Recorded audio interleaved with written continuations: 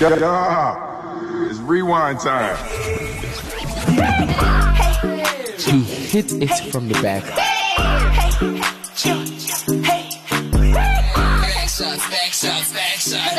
Make it clap, okay?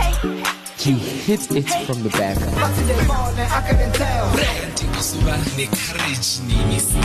Molweni makhaya, angazi ukuthi lokhu ukhuluma ngani. But hello. What's up, Mzansi? Welcome to it. Ngibongani Maseko, the one, the only B Tenacity, and you are listening to The Rewind, Mzansi's favorite podcast, and we are your favorite virtual friends. And when I say we, I'm not going crazy. I don't have people living with me. No, I've just got the very beautiful Bonatejo Puntsa Malibia by my side. How are you doing, Puntsa? I'm doing well, in yourself. I'm doing quite okay. I mean, I really can't complain. It's the 5th of May today. I'm celebrating my granny's birthday, so I'm quite excited for that. Please don't ask me how old she's turning. It's very difficult for me to calculate those things. Oh, okay. No, I understand. Yeah, well, it is her birthday, so to my Happy granny, birthday, Coco. happy birthday, Coco. Thank you for joining and I just call her Coco. Actually, it is Coco. Okay. But what I love about it is that we sort of share the same initials. So she's Betty Masego and I'm Bongani Masego. So we've got that BM sweet. in us. So the I've got that. Yes, even the tattoo I want to get. Even the tattoo I want to get. When I have the courage to actually get one. Ideally, we'll have something to signify, that connection that I have with my granny. Sweet. So you guys are very close.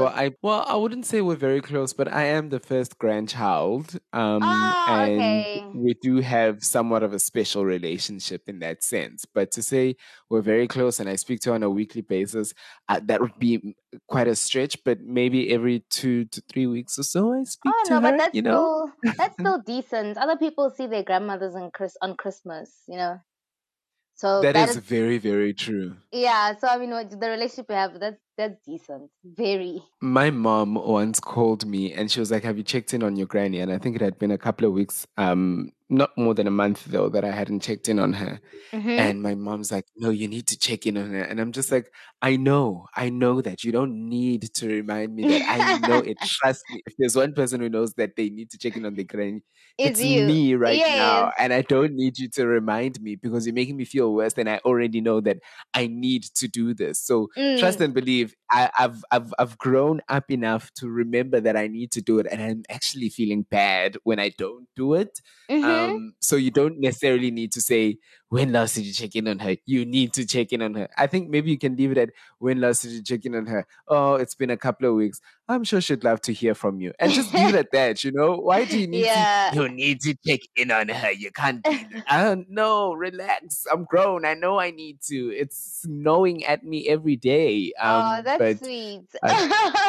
Doesn't your grandmother ask you like, "Oh, when am I gonna have grandchildren?" No, great grandchildren. No, she doesn't have those chats. She doesn't have those chats, but she did once insinuate at me getting married like very soon because my mom is one of 4 and all 4 of them have kids, but only 2 of them are married. And the two that are married are my mom and her sister. And then the last 2 borns, the brothers, aren't married, but they have kids. And the third one looks like he's on his way down the marriage path. And my grand's like, "Yeah, you're the next one." I'm like, "Hebatung." Exactly. And she's just like, "Can the eldest get married first?" She's literally like, "Who's gonna marry him? Like, you're the next better player after your uncle." Shady. Shady. I love when the parents know that no, my child, that you see everything you can achieve, but that specifically, no one's gonna marry you. And it's a reality I've accepted. It's a pill I've swallowed.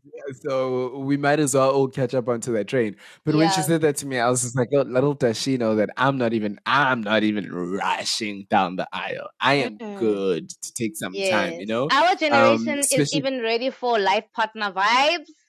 We're not in a rush. I mean, Really, we're not. Courtney Scott Masbonisile. Like, what better Yes. example do you Nijageleni want? nina. No, that's true. Exactly. But otherwise, I hope you are doing quite all right No, no, yourself. no. I'm perfect. I'm chilled. Are you I'm as excited good for as today's episode? yeah, yeah. I mean, I ain't pay that. Maybe just the YouTube digest and the recap for the week and everything. I mean, Mzansi Recap, like that's what gets me excited. But like the deep dive this week is making me feel like, gotta go see Rasitata more. Okay, well, I think let's just give it a bit of a break. Get into Word on the Street, and thereafter we're gonna get into some YouTube digest. Okay, shady. You're listening to The Rewind. Come on! Word on the Street. Here we go again.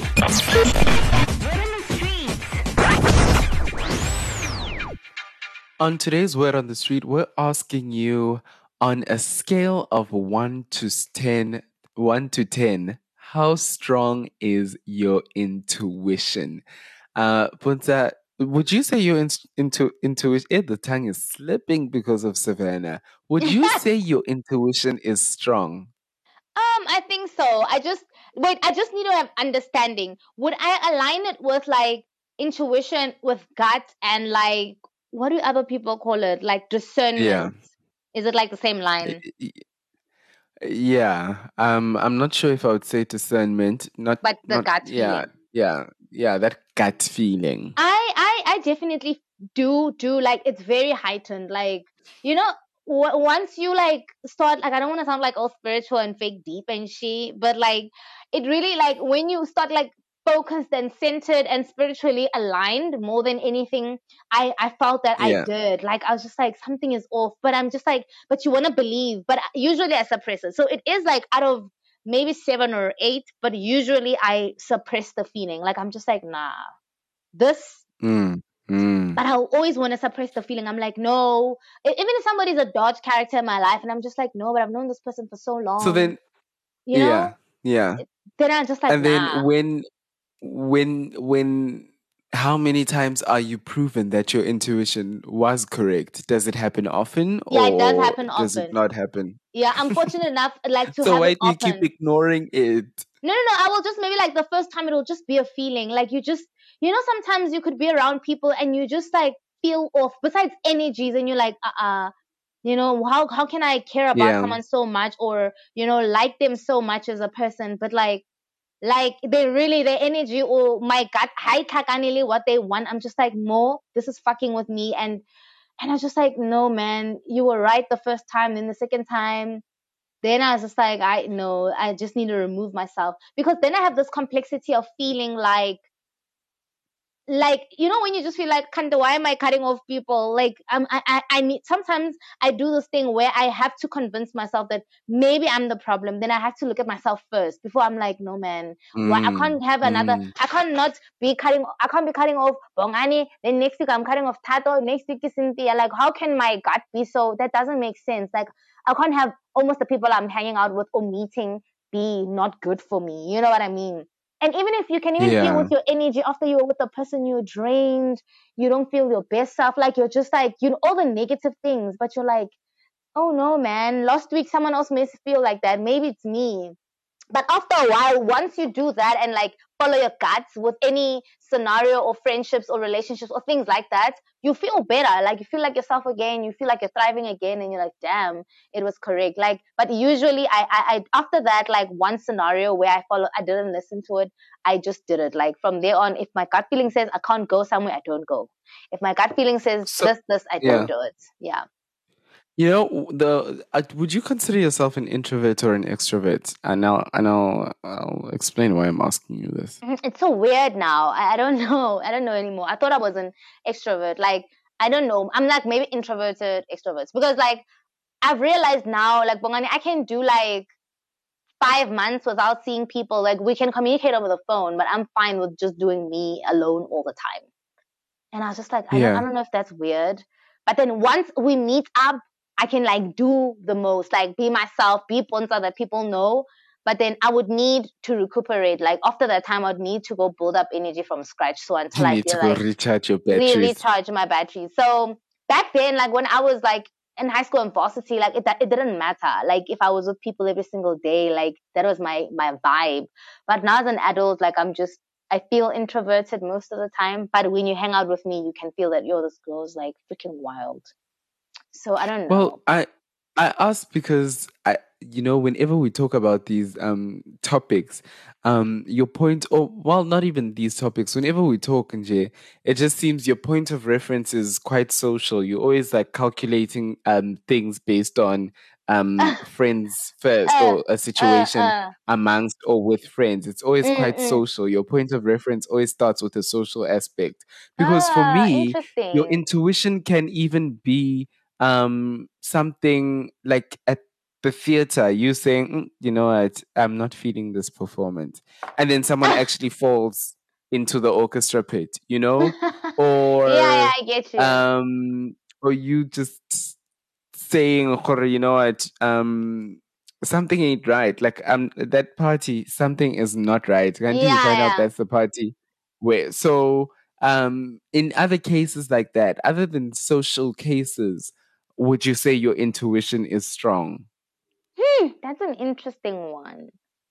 I No, it's not that strong because it's just like, because if I'm at home or whatever, I just, I don't know, like I'll just be locked in my room. So I don't know, like you're right. Like, because if I were to go somewhere or somebody invites me somewhere or someone says, come hang out with me, and I do it and against the will of my gut, something always goes off, or I'm always irritated there, or something just is just like not to the standard of what, when something just goes off, maybe people will shoot, or there's someone's bag Yeah. got stolen, or a phone got lost. And it's one of those nights where you're just like, no, yeah, guy, no, yeah, guy. So it's mainly social, you're right. But like, in like if I'm at home, like if I'm not even doing, I can't, I won't even lie, I don't have that strong around. Yo, you're so right. Damn, Yeah. I've never Well, thought of that. let's listen to what some of South Africa has to say about this More like intuition. We're asking what some of honest. Gauteng has On, to say.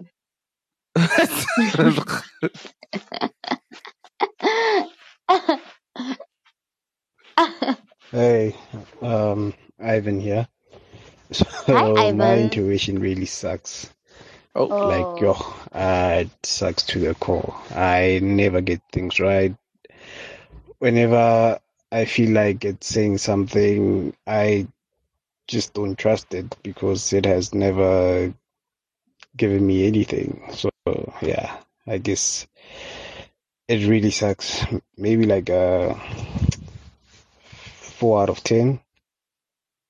yep. Damn. But luckily, I'm not like Ivan. I mean, like Ivan says 4 out of 10, and like he's like he doesn't show when it's like really right. And for me, I feel like I'd rather Yes. have my gut like on 100 when I'm social, like in spaces, like Yeah. where I'm just like, Yes. I Yes. usually take Yes. this Yes. route, but today something's off. I'm gonna go. Yeah. So you're right. Ogotila, It's always Nathi social. sizokhomba. I remember one Yeah. time I was Yeah. buying. I know it sounds stupid, like, but I'm like, looking. I don't know what I was looking for in the shops, and then the whole time something is like, just go here. I know it's so unexpected, but just go to this place. I think it was one of those shop rights, Magula. Just go there. You're gonna get the thing you're looking for. And I was just like, no. And I drove far. When I got there, I wanted to buy vegetables and stuff. So I'm like, no man, fruit and veg. Oh, Nikibata spinach. We'll have something, and it's something stupid. We'll have it because it's fruit and veg. I drive all the way, almost Mm. like 7 kilometers. If I could have just gone like even for a 2 minute drive, I get that they don't have freaking spinach, fruit and veg. And I go back to ShopRite, they have it. And I was just like, Imagine. why didn't I just listen? I was just like, no, that doesn't make sense. It's ShopRite. And I was like, Yeah. but like I wonder how, but Yeah. we should have done research on how you can heighten it. Because I mean, I'm sure people like Ivan want to avoid making those mistakes, but like, how would I heighten that thing? It would Mm. have been nice to know, like, how do I heighten or work on following my gut? Like, how does it come? Because for me, I know like the more centered I am, I feel like it happens that I am like in tune with whether it's the voice or whatever, it's the feeling in my tummy or whatever. But the more Mm. I'm spiritual and centered, the more I can like hear things like that or sense things like that. Well, for me, I can definitely tell you with regards to that, in terms of how to tune it, my gut feeling is that it has got something to do with meditation. Sounding like a man who meditates. Pun intended. No, you're right. Like, you see, even your advice like has like more of like that aligned thing. Like sometimes, like, you know, it's just like when you're aligned like with, I don't know, whatever being or whatever force or whatever, some things just don't slip like that. Like when you feel in control like that. So I mean, also meditation should help a lot. Yeah. But how's your gut? How's your gut out of 10? Or you'll tell us later. Let me answer it on the next one in a Okay. later bit. And let's leave it there for now. Okay. Come on! Word on the street. Here we go again. Word on the street.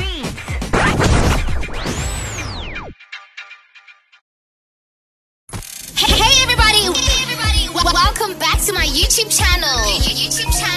Okay, guys, welcome to YouTube Digest. I think I sounded like I'm a school teacher. Okay, guys, so we're moving next to the next chapter. With what we're gonna be talking all things influencers and YouTube and things we've like just catching up on everything that we have been watching, observing, and what we enjoyed seeing from our influencers this past week. I really that Misali saga with that girl Mishka or Kimang. Yes. I was like, Mishka. At first I was like, wow, T. Then I was like, this is getting embarrassing. I don't know. So what happened? Let's catch the people up.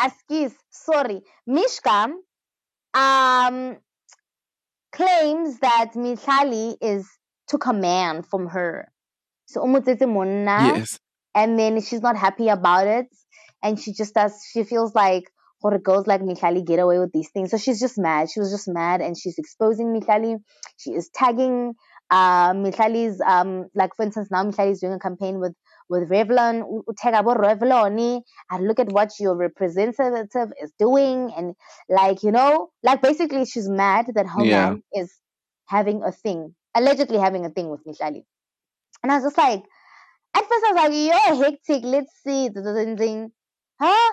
Then I'm like, I know, man, this is getting weird. It's getting very, very weird. What got it to that tipping point for you? I mean, like obviously the first initial like, okay, like going on like saying, oh, Michali did this. Then I'm like, okay, cool. Then after that, then when and it got weird right from the beginning.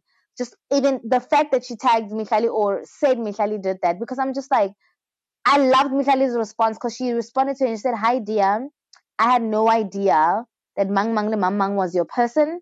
And it would really be great if, like, I mean, obviously paraphrasing, but it would be great, like, if you speak to your man. Actually, let me read it for y'all. And I mean, I stand fully behind Mihlali. Why you gotta tag the people who I'm doing business with? You know, listen to this.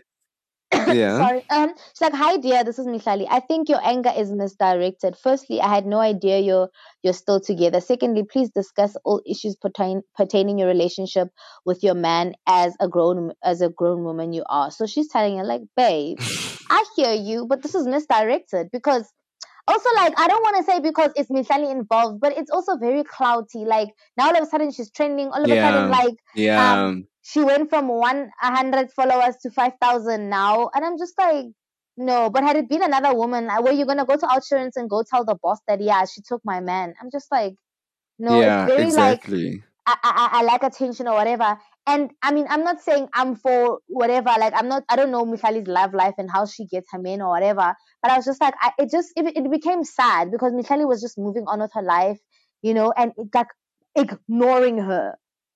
People were shocked she didn't pull that Vicky Jonas, pull a woman of God on her so that she can apologize. Why are you tagging my company, the people I'm working with? So for me, what you're speaking about in terms of oh my goodness. Are you scared? It just left my brain. Oh no! It just left my brain. Did you not want to add on to the fact that I was saying that if it wasn't Michali, or was it something else? No, I think it was something else. And now oh yes, the cloud chasing. Oh yeah. I would somewhat agree with that in terms of, you know how some people have some figures are so big that it's either you love or you hate them. Like Yeah. Bonang. It's either you love Bonang or you hate Bonang. And it's either you love Bonang so much that you end up close and you're in Bonang's circle and therefore you gain clout through that, or you hate Bonang and you're so vocal about it that you become the leader of the We Hate Bonang fan club, you know? And usually those And I people think, don't have something concrete to hate, yeah, I I honestly, think. well, that's subjective, but Yeah. I honestly think Michal is the same figure in Mm. the influencer space in that Uh she has a lot of people who love her and see no fault in anything she does, oh and yeah, people true. who Okay, will I see. nitpick at the smallest of things and make them the biggest of things. Like, Mm. I get you going on a social media rant about whoever, and this is an influencer who stole your man, ini nani. But tagging the people that I work for, now you are honestly, now I'm lying come on. Yeah. And especially after I DM you and I speak to you and I say this. And I mean, you could be saying, some people could be out there saying, no, but cheating is cheating. Why is the Katlako situation, how come it was treated that way and stuff like Mihlali was a party to cheating. She wasn't the person who was cheating. Yena uyasho ukuthi usitshele ukuthi lo muntu bekasingle. So uvele waziphilela impilo yakhe only to find that akukho njalo, and it's you can't be getting mad at me trying to end my jobs. Exactly my point. Like, no, for me, like she really is right. It's really misdirected. And besides it being a Mihlali thing, I feel like generally, I don't think women should do that. Like, I should go and shout at Yeah. the woman. Like, aku wiki, Anyone I should want do trust. that. No one should do that. Like, it is for me. I felt like so sad for her. I was just like, no, ma'am. What? And the people also who are commenting, and you're right. Obviously, yes, that comment I made is subjective. But the people who are commenting down there, they're like, yeah, and you can see like they're hating that. Like, I mean, yes, you have every right to hate on Michelle if you found that, you know what, guys, we found her red-handed. Mara aina You- basis. I not based on anything. Now people are also, some people just added on to like panicking, I don't know, hate. Like it was just more like hate speech. Like we were like, no, Michelle this, yeah, she's doing this, she's ruining this, and I was just like, and he didn't even have like that fire, like enough people to say this is the evidence and this is the kind of person Michelle is. So I mean that for me, I Yeah. felt more sad for the lady than anything. I was just like, ma'am, this is so, oh, it's so, you losing hard. You thought you're gonna win from whatever you're doing. You're losing. Stop it. Yes, and it's not happening. It's not happening. Yeah. But I guess hurt people can react and you can express your pain however you feel it. But it's one of those situations where you're gonna wake up the next day and you're just like, oh, what the fuck was I doing? That's true. That's true. Yeah. Yeah. Who have you been watching on YouTube? Oh no, I still want to congratulate people. I don't actually watch a lot of people. I want to congratulate Kay Yams for her new car. I know, like she bought a car like a week ago, 2 weeks ago. I'm just like, child. I remember watching a vlog of her saying she wants to drive a Merc, and it eventually happened. Yeah. Like that day, I was so happy, and everyone on Twitter was so happy, and I was just like, damn. Like people were just like, do you realize she saved cash? And apparently she said she saved how many months? 6 months for that car. We regular cash. But regular cash and they save 6 months fail. Let's get YouTube, guys. Let's be serious. Your mom's jaw would fall to the floor. Imagine you are buying a mug. I remember Puntsa used to make jokes like, some niggas, like our parents will hate us. Some niggas drive our father's dream cars. Imagine a guy coming to pick you up and he's driving your dad's dream car. Yana, he's still on his second car ever in the world. KM's is gonna come build you. Yes, class, babako, every day. Yes, class. Every day, can't do that. No, when I will give a class. It's his dream class. and it's his dream car. The day Ulanda gets classical, yeah, he will be so sometimes you caught don't in want his to even depress emotions. him. You don't want Does to he depress want to him. be angry? Does he want to jump in the car? Like, Yeah. what is it?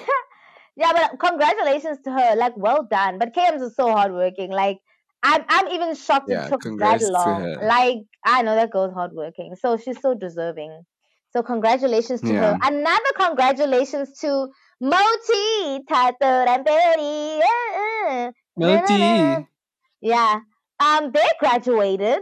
So I mean that Fatan said Halala, session halala, wasn't halala. all in vain.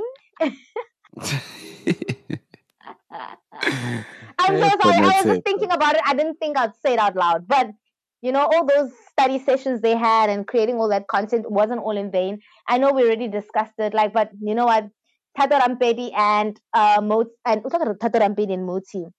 But the Moti, I'm just so happy for them for like graduation, and like it's so nice to see like it's so nice to see a narrative in South Africa that's not like a typical statistic. Yeah, oh, we're unemployed. Oh, we're trying to do this. Obviously, they from the looks of things, they come from good families. It looks like families, their parents had planned way ahead. Yeah. Obviously, have the funds for it. But like, I'm just happy for them. Like the support system they have, the relationship they have. I'm just wishing them nothing but the best. Congrats to them. Do you know what they Congratulations. what degrees they have for what field I or know he did engineering and she was somewhere like something in the arts. I don't know. Yeah, something in yeah. the arts. Yeah. Yeah, ne? Yeah. And now she's doing her Engineering. honors. I don't know where. I don't know if it's at Wits or some. No, it's another varsity. She mentioned it in a vlog in a live update. But yeah, he's So are they pursuing living niches. together or are they gonna be in No, I separate think she's at spaces now? home. I think she's at home. From the Oh. live update, that's what I heard. So she's at home. So I watched Azania Realness's latest video, Utando. She was reviewing one of her latest videos. She was Uh-huh. reviewing Boite's BT signature sparkling drink. And it's quite interesting. She was just saying that it was just quite a hassle to get the drink. She was also saying that it seems like the drink is competing with Panini, but like she says it's not the one. She is my people. I think it's 4% on the alcohol Mm-hmm. percentage, and she's like, "This is a drink you use as a dash. Like it's not the drink.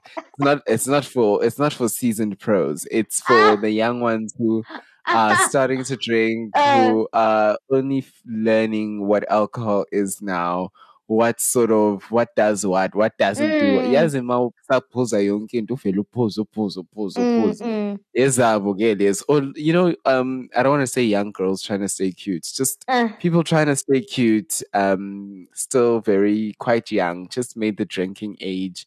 She says that's what it's for. I mean, compared to her Bonang review. Bonang review of And wait, BNG, sorry. With the she Bonang review, she was so yes. impressed with the percentage. Also, she was just like, "Yes, Yeah. I'm gonna take she a was figure really here." she was really impressed with the Mm, percentage. With this one, I mean, she was impressed with the packaging and just mm. how it looks. But she seemed to be a lot more excited to be reviewing and tasting Bonang's one than she is to Boite's one. Not that we're comparing But the I like that drinks, we're comparing. I just like the the segment review. where she's just reviewing the drinks. Like Mm, let's mm, mm, review Ujwala. Let's sit down and talk about mm. the celebrities and what drinks they're putting out, because it also speaks to your palate. It says a lot about you, as And well we know as if you follow not her that on you drink Instagram. that Uh drink huh. yourself, but like just in Exactly. terms of the people you're trying to reach out to. Who do you see as your audience? Because that's the first thing they're going to be doing when they're creating that drink is, okay, of the people that follow you, what is that audience? What are they, what are the categories? What targets do they Mm. hit, you know? But even with the review, like I like that you mentioned the other Bonang one because besides, I don't know if she's a Bonang fan or what, or maybe she was very excited with like the having a that kind of drink. And is it a kind of kinky sparkling wine or is it champagne? Yeah, yeah, Having it yeah, in a yeah. I can, think, the idea was really dope. So I think maybe she yeah, liked that because obviously yes. from the get go, the packaging is really amazing. But there's also nothing wrong with if we're saying if it is competitive because it is a competitive business. But I think I like that also she was being honest. Also, because if you follow Tando on Instagram, like she lives her best life and one Washem. And then, so maybe her being honest about those things is also like really nice to say, imo natin cutie mara, nababang, sifuna savannah up. You know what I mean? So I haven't seen that review. I'll check it out. That's really interesting. But it I doesn't was have also that much watching, hype though. yeah, I was also watching Cherished Olivia TV. And she's a Nigerian woman who has relocated to South Africa. I think she got married. And the one video I was watching of hers is her speaking about the culture shock from Really? moving. Oh, excuse me. Yes.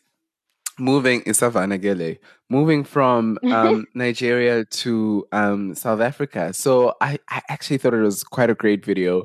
It's not like highly edited or anything like that. It was great for the subject matter and the content. I enjoyed hearing her opinions on this. And would you believe it? She says one of the biggest takeaways I have is that she thinks South Africans are a lot more polite. So the mere fact that, when people when you open for people on the road and someone flashes their hazard on you to be like thank you and stuff like It's a that. thing, yes. Like, she's like, there's none of that in Nigeria. When people want to go in, they go in, whether you are ready or not ready for them. And they will not thank you by flashing their hazards at all, And then another thing is that she says we are very patient. She's like, hey, South the rosa Africans will struggle, that's stand in true. queues. She's like, South Africans will stand. Hi. They will stand in queues and no one is going to complain. They will stand and just stand quietly and orderly. No one's going to try jump the queue. No one's going to shift up for the coco. No one's going to call the you come when you manager. come and that's it. Yes. No one's going to call the manager and be like, does it make sense to you that I've been in the queue for over an hour? How does this make sense? People standing And queues I have got become here, the norm. it has become Bongani. like you even know when you go to a government institution, like uyazi ukuthi, you know what, I've got to be there when the What is security that? arrives. Exactly. Home Affairs, how can we be complacent with that? How can we just accept that as a norm? That this is what our government gives us. Wow, those are nice observations. What's her channel again? The Cherished? Cherished Olivia TV. One last one is that she also says, when it comes to greeting, people don't care. Our rules is if you enter a room, you greet the people in the room, whether it's an elder entering the room, whether it's a young person entering the room. Whereas with them, you greet the elder, whether the elder is the one in the room or the elder is the one entering the room. You greet the elder first, and with whether it's you entering the room or the elder enters the room with you in it. So the elder can walk in and I must just say hello to them. Yes. No, that doesn't sound correct, ma'am. Imagine at Home Affairs, how many elders? And you must dumela. No, that wasn't gonna work for us. No. I mean, yes, greeting elders, giving them respect. But now the rule with us is that, like, I even know that we say like "Akarobala luwena." It's a rule, like if it's a new day and I didn't see you today or whatever, I have to greet you because I must acknowledge I didn't see you. I saw you yesterday or last week or whatever, but I have to always see. You can't just walk in. It's considered rude. That's why even when you get in our taxis and then you keep quiet. Then you ask for direction. You must make sure that if you enter the taxi and you don't greet and you're so special, you have enough money. You know where you're going. You don't need anyone's help. You don't need anyone's help because it's considered you are as so confident rude when you enough don't greet. to even be in the taxi with earphones. Exactly. That's the level of, like, it has to be on that high or nothing at all, you know? No. Like, it's considered so rude to not greet in our country. Even if people ignore you in the taxi, but they will acknowledge that you walked in and you said hello, hi. So that is so interesting. We're actually quite polite. Yeah, we actually are. I mean, I've heard and you're gonna find the apartheid in Jad. I've heard so many bickerings in our lives where we say to people, "I la." So you must come in, you must greet because you found me here. You walked in, mina ongi la. So you must greet. Ukuthi umuntu omdala or what? Like, come on. That is so true. I mean, I like that. It's a good observation. I mean, like, I feel like also this patience thing is like, I don't know if it's the struggle or apartheid that made us like this, but that has to stop. Like today, I was at the, Yeah, it has I to was at stop. the, I was at like the mall. My mom sent me, and then there was like a Capitec line. So I never understand the Capitec lines. But then the issue is that it's end of the month, and in Hammanskraal, every bank will be busy. So it doesn't matter if you stand Capitec or whatever, the line's going to be long. So you just might as well just stand in with your bank. So she had sent me to Yeah. go withdraw, but then the money people were there, so it took time. So I'm standing in line. But as I'm standing in line, I'm the only person who's fidgeting. Like I am irritated and I'm not understanding why I need to be there for more than 15 minutes waiting to withdraw money. So Exactly. I'm on the phone communicating with my mom. Like, I'm like, listen, can I go to another bank? Because it was small. I saw small ATMs like an FNB and it didn't have a long line. Or, you know what I mean? I'm trying to find other options to not stand in this line. And I'm looking Yeah. around. No one else Yeah. is bothered. And I just feel like sometimes I'm just like, no, guys, it can't be. Some people don't even ask when they get to a line. They see a queue and they stand. They don't ask, sorry, is this the line going in the bank or to withdraw? You No, people know, just want we to saw stand in that at the line. mall the other day. We saw Who? people in a queue, and we Uh, just like, oh, we didn't know. Oh, we saw people in a queue, uh. and I'm like, to makiweleni labantu. Puntsa, in the 10 seconds that we were walking from the parking inside the mall, Uh-huh. I did so much investigation with my eyes. I tried to Oh. look, do they have documents in their hands? Maybe they're queuing to certify. I tried to look for a Capitec ATM nearby, and I thought Uh-huh. maybe they are queuing to be at the ATM.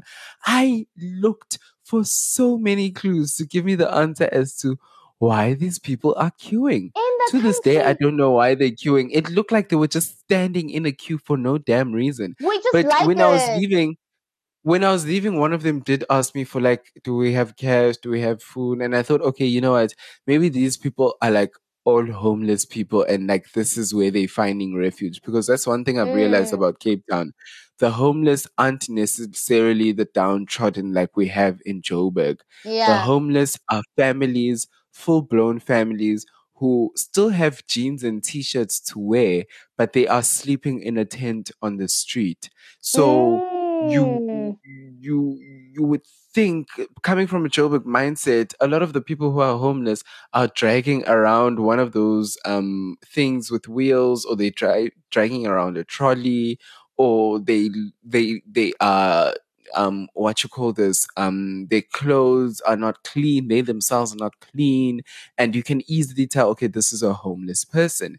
But I've mm-hmm. quickly come to realize that in Cape Town, homeless people are honestly just, and I'm not saying that homeless people in Joburg aren't people and they don't have families, but here you see a lot more homeless families than you do see homeless people. And those homeless families, you can see ukuthi ngathi baxoshwe manje, like they don't have rent. They've been here, Mm, they haven't been here for years. Yes, you do see the normal homeless people you see in Joburg, but here you see a lot of people just dressed in everyday clothing.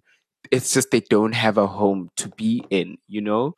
nice. So when we were leaving, when one of them actually asked for like, do you have anything or something like that, I think that's Mm, when I was like, okay, you know what? I think these could be homeless people, and they've just found refuge in this mall and this part of the mall, mm. and they're standing here.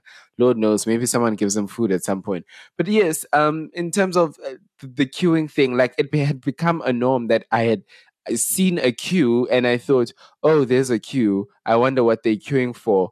Probably a Capitec Uh, ATM. That's what someone I from honestly Mama's thought in my Crow, head. someone from Mama's Crow wasn't even gonna ask if there's a Capitec. They'll just assume there's a Capitec and stand in the Nothing, line and not ask. nothing. They're just wondering now. I'm standing there for an hour. Why? Then they'll ask after an hour. Sorry, line e kyang? But no, Renata tlo kopela Yeah, dijo. Now yeah, you've wasted an yeah, hour. yeah, I'm so yeah. sorry. Just I don't know. standing in that queue. Yeah, no. I mean, I understand. Let's not just be okay with just queuing, but also let's not be like how dramatic our Caucasian people are in the country about traffic, about lines, about them feeling they must get the best service in the whole world. Like, relax. Yeah, Sonke sifikile la and we want to get things done. So yeah, that's a great observation, Mrs. Cherish from Nigeria.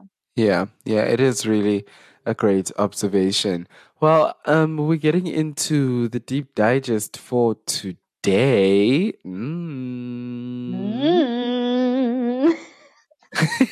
Is that like to like Khwalisa them? Yeah, it is. It is somewhat to Khalilis, unless you still have Bongani, some why do we topics you sound want like to talk about. Natsidagiwe? No, akusokuthi sitakiwe kumnandi nje la, Guys, kuhlezi kumnandi nje la. no, kumnandi, but let me tell you what Bongani and I did. Like off air, we were having chats. Did you see how much energy we had? Do you feel like we don't have the same level of energy? Do you think it down? No, obviously mine is always lower than yours, so I have to work harder to Well, get I to your mean, level. we honestly do have quite a lot of energy because we were supposed to just get together and just do this, and now we had a whole Clearly. other episode that we didn't record. We were just having fat chats that we didn't record, and now we're getting into it.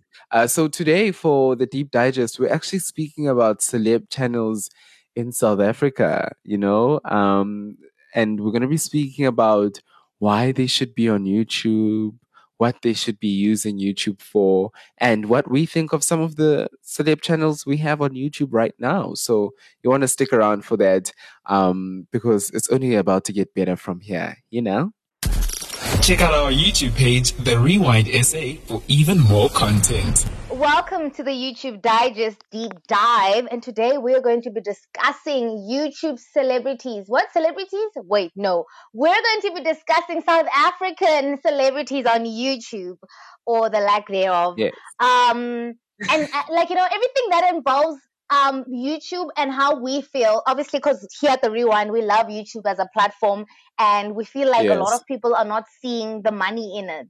I feel like generally, if I can just put it, I feel like in South Africa we have the mentality that, like, if you go onto a bigger platform like your MTV and whatever, yes, I'm gonna have money because it is a bigger platform and whatever. Because what I was thinking, I don't even know when last I've watched television. And I'm like, imagine how much of the youth, because even if I'm watching DSTV or whatever, it's on the desktop. You're watching Showmax, you're watching whatever you want to watch specifically, but it's not always that, oh, I'm gonna sit and watch what Celebrity Life with Bongani, what, you know what I mean? So, like, it's not like the culture isn't like how we grew up when we just sat down and we were like, hey, everyone is so mobile. It's either on my phone, I'm watching Netflix, or I'm watching Showmax, or you know what I mean? So today we're going to be discussing everything that involves that and why we think people who are doing the most and the people who are really, should be jumping on this YouTube vibe. Okay, are you with me, Bongani? I'm with you there, and I just actually wanted to come in and not reiterate, and just expand on that in that YouTube is seen as somewhat of a non-mainstream platform, like you're saying, in terms of traditional media. So it's not seen as forming under traditional media. It's more seen around the social media aspects and everything like that. So you wouldn't expect a celebrity to be on the platform. Like when it first started out, well, that is for sure. A lot of celebrities weren't on the platform and producing content for themselves on there or pushing their own content. It was mainly just a space that everyday people were going to. People were shooting themselves every day. People were shooting their families and uploading videos. People were finding things and they were uploading. People were starting channels.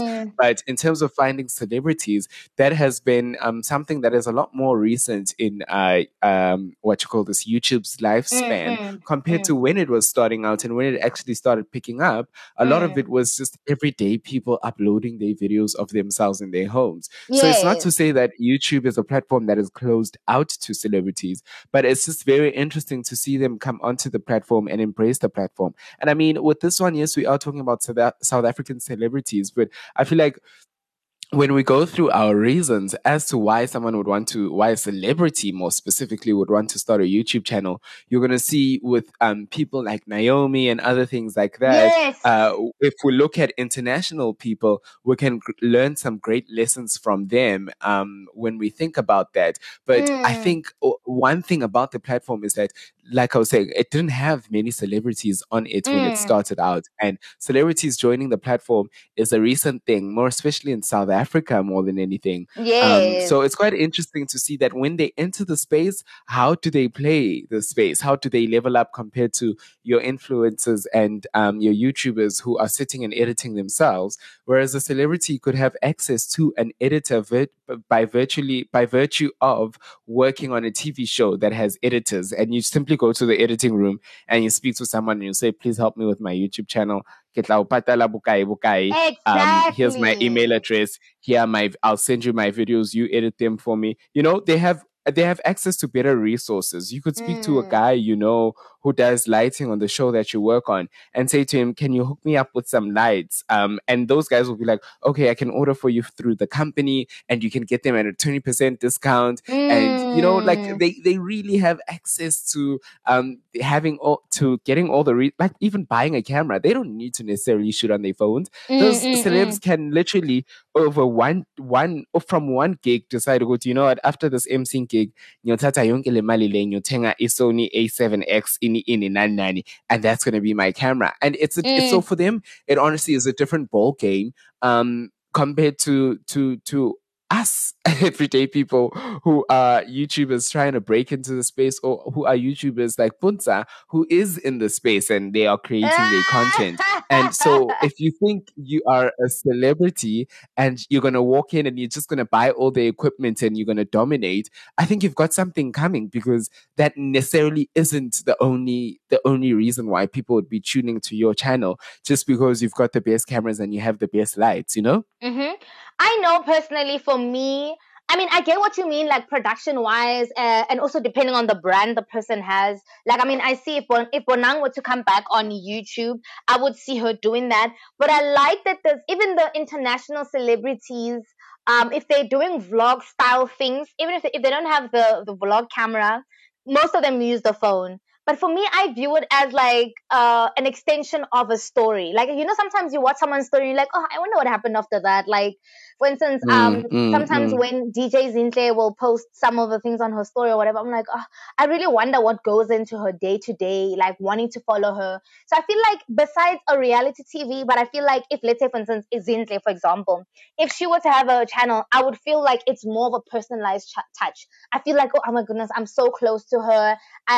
I don't know. It feels more personal than it is for TV. Like if I'm watching her vlogs, because I would assume that she would document things that, I mean, with TV, they'll tell you, okay, Bongani, this episode must give us this much numbers. It must have this. We need whatever. And with a YouTube channel, not that she won't want to have her numbers grow. You know, obviously it's nice to have something grow, but I feel like it's nice she'll know that there's no pressure from anyone. She's doing this so that she can connect more with her fans, and, you know, so we can get to know each other a little bit more personal, like waking up and she's like, oh guys, I just woke up, I'm going to the gym, and already that makes me feel like, oh my goodness, Zinhle and I are so close because I saw her in the morning without makeup. I know it's stupid, but like, I know a lot of people would kill to see Bonang without makeup. Yeah. Yeah. Why nigga? And it's not to say she's gonna look ugly without makeup. Never. But it's like, it's one of those, like, if you ever got a picture of her, imagine how much I would sell that picture for to Drum Magazine or Sowetan, because everyone wants to know.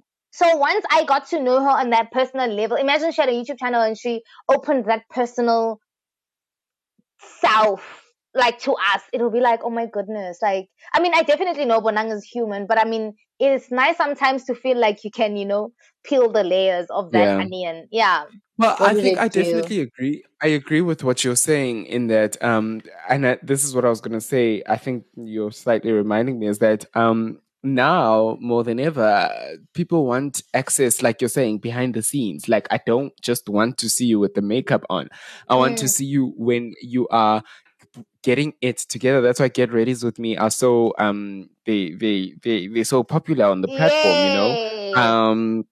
So I think also there's a lot of, I want to see you, because I remember there's this in Beyonce's Life is But a Dream, I think she argues that in the past, when you met an artist, when you had a favorite musician, you were only exposed to them through their art, through their work. You didn't have paparazzi following them every day and going to where they're going, and you seeing them doing this and who they're dating next and stuff like that. Yes, you had newspapers, but it wasn't as invasive as it is now. And with social media, I am literally in your home. You switch on your phone and you have me in your home, and I can see the background and everything like that. And so she was just arguing that it's a little too much. It's a little bit now.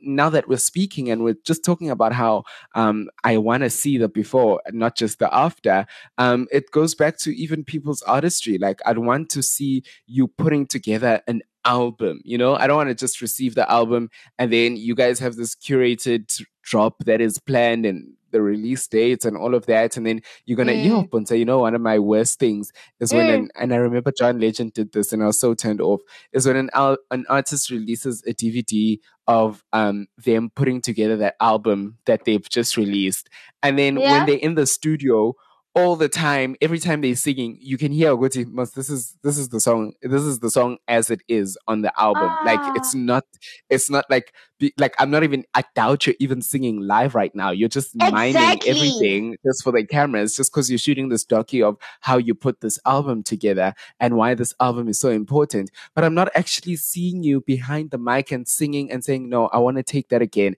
and singing and saying, no, how's this sounding? Let's add this harmony, and singing and then saying, play it back for me, and saying, okay, take out the horns, okay, and let me hear like the different version of the song before I hear this final product that I'm enjoying so much. So and that's why I'm definitely in agreement with you.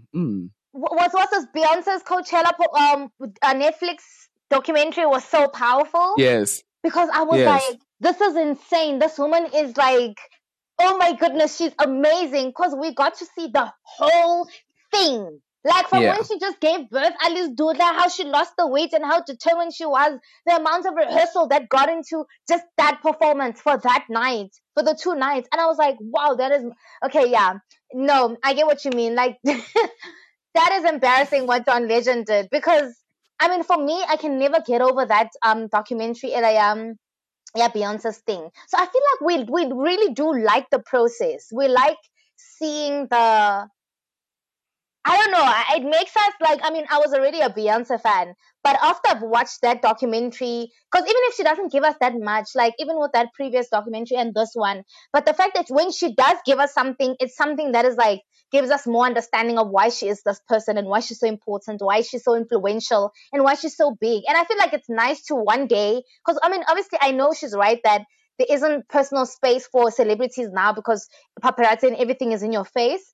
But I also love that I could always go back. Like, I love going back and seeing videos of Brenda Fassie, and I was like, I wish there were more videos.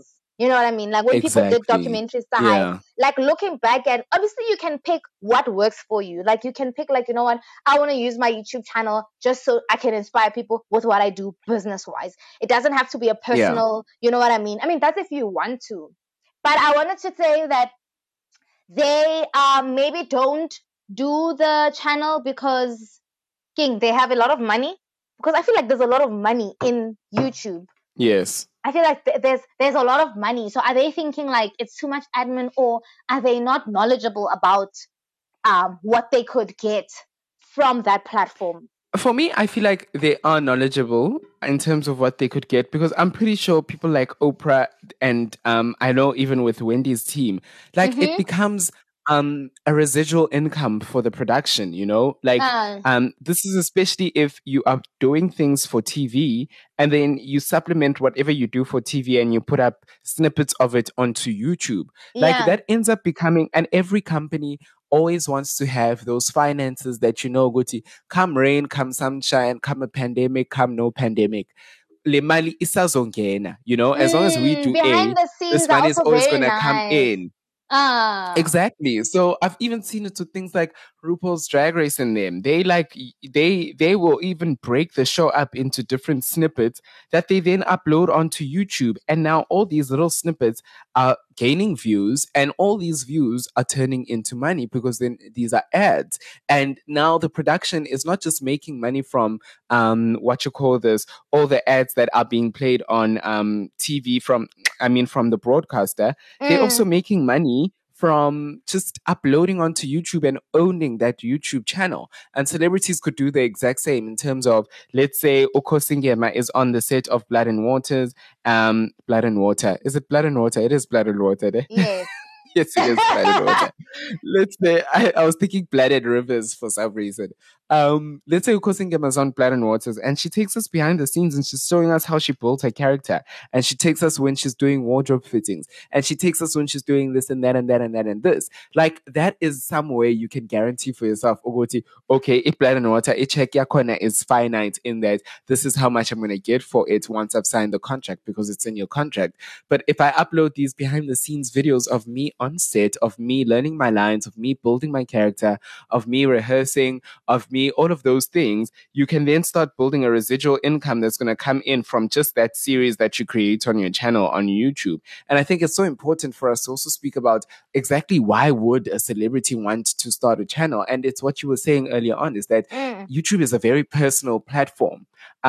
You are in control of what you put on your channel on YouTube. No one dictates for you. No one plans for you. You can get a script writer. You can get someone who edits. You can get someone who publishes the video for you. You can get someone who shoots. But it's your mouth. It's you. You know, even if you want to put other people in front of the camera, you are the eye. We're seeing the world through your lens, through your eyes. So one thing that the platform is really good at for a celebrity, and why a celebrity would want to join the platform, is that they get to control the narrative. Imagine Brenda Fassi, all these stories that were coming out of her, if she could just be able to go on YouTube and be able to clarify them and hold up a piece of paper and say, okay, Taylisani pale kanje itini ushwashwi uthi kanje mina ngibona ngathi ikanje ngicela untshela ukuthi that night ngayenza kanje nakanje nakanje yena ungibone ngenza kanje. And I mean, some celebrities like Somizi does that really well right now, but he uses Instagram as that platform. But nonetheless, it's serving the same service, if you may. It really, you know, I actually have been listening to the episodes and I've been saying, I want to stop saying I want to stop saying I mean, I want to stop saying yeah, I want to stop, and now I just caught myself saying but anyways. Like, I need to learn. I need to read more. Your English sucks. To myself, I'm like, girl, you need to read. But I see what you're saying. What the point about, like, when you mentioned production houses using YouTube also as a platform, I saw Netflix does that very well. There's this series that they have now where they say shot by shot. So, like, basically the people starring on a specific show will come and discuss, on this shot I was doing this and I was feeling this. They're just using everything, and so basically their content doesn't run dry. They could have one maybe a Netflix original that's on, and then they could make so much videos on YouTube about that show, for promos, for social media, for your, I mean, obviously your Instagram.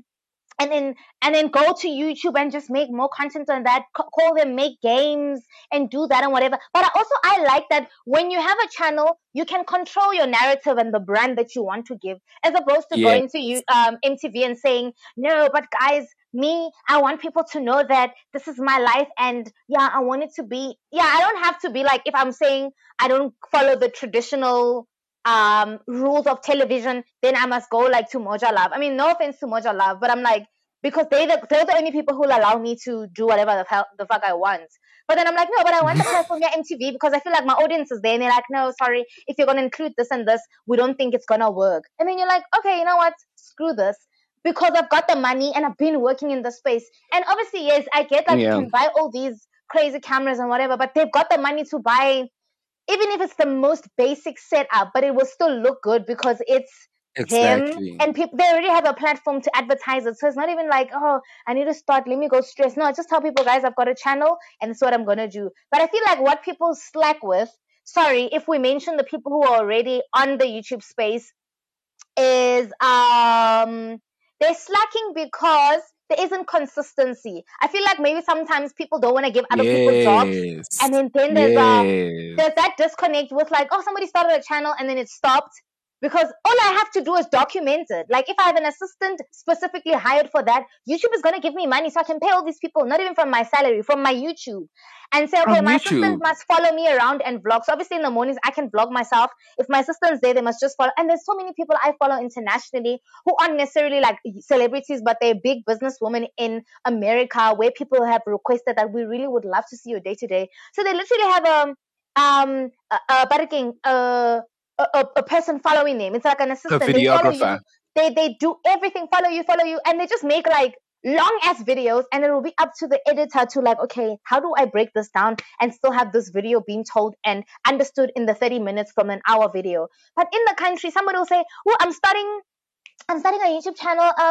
Then they film one thing and then want to post day by day. At least have things pre-filmed, because you're busy. Sometimes maybe you might think, oh, I'm going to be around. Then you're in New York for 2 months. Then there isn't content on that space. But also we live in the 21st century. There isn't even a reason for you to not have your editor have content. But I just feel like, I don't know, in South Africa, it feels like people are just trying to hold on to too many. And I feel like if they hire more people, there'll be less drug use, respectfully, and you'll have time to yourself. All I have to do is document this, have an assistant shoot the things for me, give it to my editor. Obviously, the editor would have signed the contract. Anything that is, very questionable, you don't put on, and you can't discuss this with anyone, because you know what? I'll get you arrested. Yeah. You know what I mean? Yeah. So, yeah. Yes. An NDA.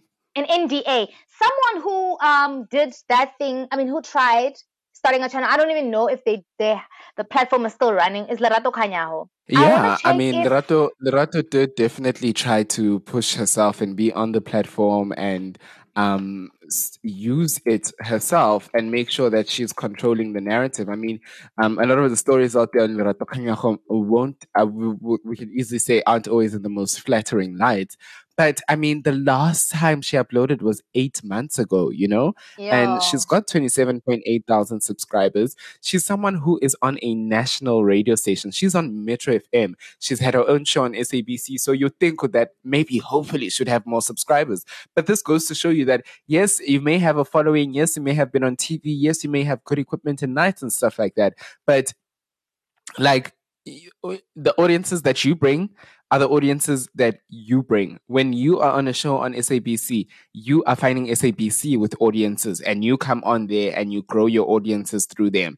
But on something like YouTube has viewers, it has audiences waiting there, but people are only going to subscribe if they feel a need to come back. And this is no shade to Lerato or anything like that, but this is what I'm saying when I'm tying into earlier on, that you generally would think that, okay, this is someone who's a celebrity, they've been on TV, YouTube is a platform that they can easily tackle and easily take down, and it's not that easy. Yeah, and I feel like before starting a channel, even if you're a celebrity, and even like you're mentioning, I love that you mentioned that even if you do have the platform, YouTube, people don't just go and subscribe, because data is very expensive in South Africa.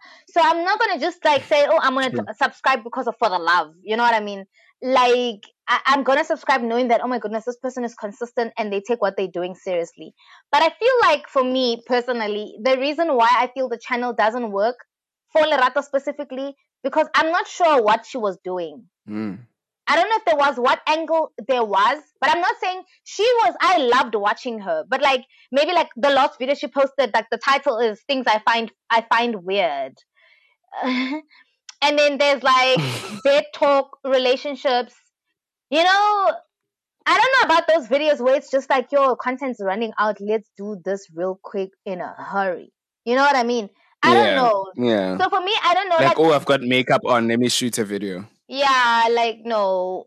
That's for amateurs like me. But you on this level, on this scale, could literally have people and have a team. And I believe these people have teams. In your team, you should have young people who understand YouTube and ask them, what do you think the people want from what she gives? What is the extension of her stories? What do people want? You know what I mean? On the channel, there's 6 videos.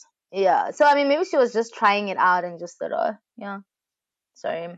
So for me, with celebs, I think the best place to start is to definitely just give us a vlog of what we know you for. If you are a radio DJ, if you are a producer, give us a vlog of what we know you for. And I think that's going to be a good start, where we're seeing your normal day doing this thing that we love to see you do, and then build it from there and see what people are liking and not liking and stuff like that. But I understand you. It feels like her channel had no vision. She just thought, let me come onto the platform, and she just didn't know, what do I want to do on the platform. Kind of reminds me of myself in Instagram, but we'll leave that for now. Another reason why celebrities would want to be on YouTube is that you'd want to use it to showcase a different side, you know? So maybe we do know you for that one thing, and we want to see you doing vlogs of that one thing. And you can But if stretch you that are one trying, thing. yeah, I mean, if you know, Like, for Guti, instance, she's a you know, DJ. yeah. I'm sure she gets so many questions every single day about something that has to do with being a DJ. Take that and then I make money out of it. Because you're anyway not responding to the people, I'm sure, because you know how celebrities are in our country, or just celebrities in general. Like, Yeah. they don't respond to people, their fans. I'll just be like, okay, my assistant, again, I don't want to add more work to myself because I need a rest, because I don't want to be using anything that's going to inject energy that is not healthy for me. So Yes. what I do is I get my assistants again to curate things that they feel that people are regularly asking my question box thing or whatever, it's a comment section, and say, hey, Lerato, wait, DJ, when did you start? How do you get all the time to? Now I create content from all of that. I look at it and I'm like, oh, they ask questions about how I make time for DJing, radio, and whatever. Let's do a day in a life showing them on a day that I know it's busy. My assistant looks at my schedule. She looks like, oh, today you've got your show at Metro FM, and then after that we're going Yeah. to fly into Limpopo and this place. So I feel like that would be nice. Then we see the in betweens and see the life. Da da da da da. You know, then done. Next video. Yeah, people are wondering like, well, how do you fit in the your eyelash company or again, you know, on a day when I'm free, but now we're not looking at what the people want, because you must give us what we want. Yes, but I mean, also just on the term of showcasing a different side, we got a masterclass lesson in that from Naomi Campbell. Who thought Naomi Campbell would make such a great TV host? Oh, Naomi, Exactly. busy. We are hoster like the 21st, the contemporary version of Oprah Winfrey on YouTube, literally having all of these famous people join her, remembering where she knows them from. They laughing. It's a good time, and that's another thing is that okay, cool. We might know you for this one thing, and yes, we might want to follow you around in that vlog, but you can showcase a different side. You can use the opportunity, the platform, as an opportunity to showcase a different side. If you know that you want to diversify from being a DJ, you want to be a presenter now, or you want to go into acting now, put up videos of yourself doing monologues, you know, if you're a celebrity, like they can use it for that platform. And I don't think, do you think there are many South Africans that you can think of, South African celebrities who could afford to potentially give us a different side of themselves, like a side that we might. I mean, the only person I can think of is Mzansi Pout. Mzansi does a lot of cooking things, and she uploads onto her timeline all her cooking dishes once she's cooked them and while she's busy cooking them. And I mean, she's someone who could benefit from going onto YouTube and actually showing videos of herself cooking those meals like from scratch. And she starts a cooking channel on YouTube, you know? That is so true. Sorry, you touched on like if they start like something that is like before, besides coming out of your comfort zone. Okay, somebody who did that very well was Lona Maseko. We knew her as a presenter. I mean, well, dancer turned presenter. I mean, to find a stable life income and everything. And then after that, she's like, you know Yes. what, guys, I'm into cooking. And she was obviously doing the presenter, master chef and whatever. And then came out and did her own thing and had like, I remember on SABC3, I used to watch her cooking show. And then after that, it moved to Yes. another channel. And then she does have a channel on Baibitang on Instagram, Lona Maseko, with a pinch of salt. I mean, it's not very up to date, but I could tell. I would go there. I'm like, okay, this is a lot of videos. These are actually a lot of videos. Like, I mean, more than anyone is doing, and it looks like she's been on this YouTube train for 2 years. I would assume Yeah. busy now with her other things, but there is like consistency with this cooking thing, and she She's went launching and a ran book with it. internationally, so she's definitely busy. Yes. Maybe, I mean, I would say maybe that's the excuse for not having cooked or posting videos on YouTube. But like, I mean, she stuck to that brand and she's doing well. Somebody else who did the thing well, like when you say show us another side, was obviously but career wise was when Mini Dlamini went and left the mainstream and went into sports, which we didn't expect. So it'll be nice when somebody gives us a different angle, because I wouldn't look at someone like Mini and think, oh my goodness, she'll know anything about soccer, respectfully. But it is nice for people to give us like a different angle or a different bite to what we know about them. Yeah, especially if you're a celebrity and you're tired of like this one narrative that we have about you, or that we think you're only good for one thing, you're only good for standing and saying, "Show us the money," or "It's time to put your faith in a friend." Yes. But So someone, that one, yeah. no, but someone. No, I was saying somebody who did YouTube, right? A long time ago. Like a long time ago, that I feel like even other people who are celebrities are not even doing on their reality TV, was Bonang's YouTube channel back in the day. I will still say Yeah, to this day, yeah, she was on something there. Like she was onto something, she and I was was like, on point. yes, like it felt so personal. I was just like, oh my goodness, this girl's so cool. Look at her going to her gigs. It was nice. Like it would have been so nice if it carried on, because it was literally from rags to riches story. And that's what I liked about that thing, documenting her hustle from the beginning. Kana kota live when she was like when she was still like hot. You know what I mean? And I mean, it did it gave such a flip on the whole a celebrity has their shit together. Not to say that she didn't have her shit together, but just But I the mean, mere on fact that there her she, license got lost and she's walking around with this temporary paper license. yes. Like Oh, when when you've been through that her yourself, it's wardrobe just like, malfunction, yeah.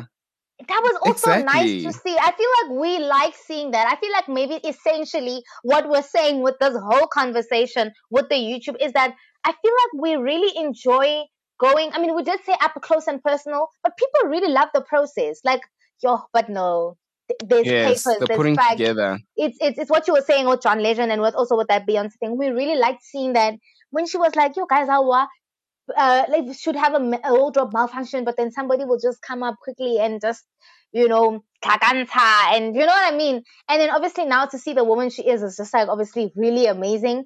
But I really wouldn't mind anyone doing that, like just going from bottom up, like documenting our lives. I feel like if we did that ourselves, just for not the obsession of getting numbers on YouTube, but just really what's this? Documenting, because essentially your end goal is being a public figure, if you want, if you will, or maybe just to have the videos out there, because sometimes it's really nice. I mean, personally, for us, not the celebrities, for us to have like these videos out for our children one day. Or yo, wana mama na itsang. Mara no But bona yes, ngwana I ka ntse definitely. kae. Yeah, I mean, with Wanang, that was I definitely agree with everything that you've just said. She definitely, it's great to see the beginning to where she is now, and I think if she were to get back onto the platform, nobody would be upset. Oh, never, never. Nobody would be upset. But I think that's another thing is about the platform is that it gives these celebrities a chance to be on a global platform. I mean, as global as social media is, in terms of showcasing your talents and showcasing what you do best, if you are on live, if you are on a regional TV state, if you are on a TV show in South Africa, the people who are going to see it, abantu abahlala eMzansi, unless the production company is pushing to get it abroad. Kodwa, if you go onto YouTube and you start pushing yourself on YouTube, you're opening yourself to a European market. You're opening yourself to a Western and Asian market. People who might just potentially like you and your style, even though they don't even know that you are a celebrity in South Africa and you are on a show called Who Wants to, whatever. I don't know the shows in South Africa, but Blood and Water, Sisabuela City, Blood and Rivers. But I mean that's on a public platform. But that's the one thing about the platform is that if you are on SABC, YouTube can put you in everyone's in every country's TV by simply just being on YouTube, and you can come up with content that can be your own. Like I love seeing people who actually put on a show on YouTube. Like sometimes if you're going to be talking to us to the camera for a full 30 to 45 minutes, I'm bored. But if you are doing a documentary, if you are doing this, if you, like your vlogs are entertaining and they shot well and it's 25 to 30, like that's a whole show. And that's a show that can be seen by anyone, anywhere in the world, not just by virtue of I'm in South Africa. So all I'm going to see are shows that are in South Africa and that are on Mnet, or on Netflix. Yeah, I think maybe the general narrative in the country is that if you aren't making it on a TV, like getting a deal with whoever, Hennessy or whatever, then you're not making it big enough. Like, so they don't look at YouTube like that. Like, oh, it looks like, really YouTube fella. now I got to deal with Yeah. MTV. Now I got to. So I feel like that's where their mindset is. Yeah, no, that's very true. I mean, we've already spoken about the financial gains, and for me, the last one is just basically in terms of it is a very creative outlet, you know, especially for those celebrities who are artists and they are known for Yes. doing their art. Not everything needs to be an album, not everything needs to be an EP, not everything needs to be, not every character we see you do needs to be a character that is for a television show. You can use YouTube as a creative outlet to show us of yourself doing the work, even if it's not being recognized mainstream, you know, just putting monologues every Monday, just because it's Monologue Monday on your channel, even though we're used to you as Karabo on Generations, but on YouTube every Monday, you're putting up a monologue of different characters and stuff like that. It can serve as a nice creative outlet to keep you up to date with your craft and making sure that you are working hard in your craft. Yes, and speaking of that, I was watching a video. Oh, I forgot who the guy is, but he mentioned something about how the like being an artist or whatever doesn't end with what you're doing. So being a podcaster doesn't end with me recording only when I record. Like when I'm off air, like what am I doing to help? Or every time I come back, how do I get better? Like, so I get what you mean. Like creatively, it doesn't, let's say like people who've been on probably generations all their lives, had the cost not changed, there were people who were going to stay there till the day they die. Sometimes that's like maybe like mainstream acting, and it doesn't maybe challenge you the way you think theater could have, or maybe being on a film or an action set or something like that. So they do encourage for you to keep the art and the creativity alive. You still have to feed that thing, how your creativity. It mustn't just be like, oh, you know what, I am singing now and I'm acceptable. But like maybe you were probably like doing some hectic things back when you started singing, still showing people that you do your vocal warm-ups and do this. And when you're in season, like I remember someone telling me that when Beyonce is gonna start a tour, there's a completely different lifestyle that she lives when she's about to go perform, or when she's gonna write an album, or when she's just chilling. You know what I mean? Like maybe the first 6 months of her Really? schedule. Yeah, it's like her first 6 months of her schedule. That's why there's pictures of her smoking cigars, drinking, doing whatever. But like it's a completely different. Obviously she's got money. She can go clear her vocal cords and clean that shit up, and you know what I mean. But how strict she is with her diet and with her voice and the discipline she applies, and to how she is when she's on holiday, it's different. So I mean, it's really nice Yeah. to see that there's artists who take that seriously. But in our country, I mean, we really rarely have artists like who are. I mean, the people who are artists are not on the platforms that we want to see. Mainly some now it's because you really look good and you've got numbers, but not everyone like really understands creativity to the point where they're like, they got the gig, and that's what I'm gonna do. All I have to do is deliver lines, and that's that on that. That's it. Look cute. My Hope Wardrobe's got a cute outfit for me to look cute Exactly. in. And not like Take go some cute do. pictures behind the scenes, and that's Yes. about it. Yeah, so you can challenge yourself and your artistry and think, oh, fella just on Generations. Me, I want to be on an action set on Netflix for the next what Africa what. So go train for the. Oh my goodness, there's even some girl on YouTube. She never got like a spot in like Hollywood, and that has always been her dream. So she starts like every month she drops like 21 days training for being like on a set for like maybe something um like Is this maybe Mr. and Michelle? Mrs. Smith, the Indian girl. Indian. Michelle Carre, yeah. Yes, her. Like she's like, that's great content. I'm like, so essentially she gets to live and do what she wants to do, but it doesn't necessarily mean she will get it on that platform, but she does it. And look at her numbers on YouTube. So it's still an outlet. And I I'm mean, still gonna be it doing becomes an audition reel. exactly. She's got so many audition reels. So I mean, I feel like this platform is really amazing. Yeah, Like no, you I get to live your definitely life and make money. You do. And I think another thing is that you can use it as a place to save your career. I mean, that's what Rob Marawa did. Not that he needed his Yes. career to be saved. But when he was shut out, when he was blackballed by the industry and Metro and him were going through what they were going through, and therefore he couldn't be on the SABC as well, he started his own YouTube channel, giving the people what they want him to do, give them sports.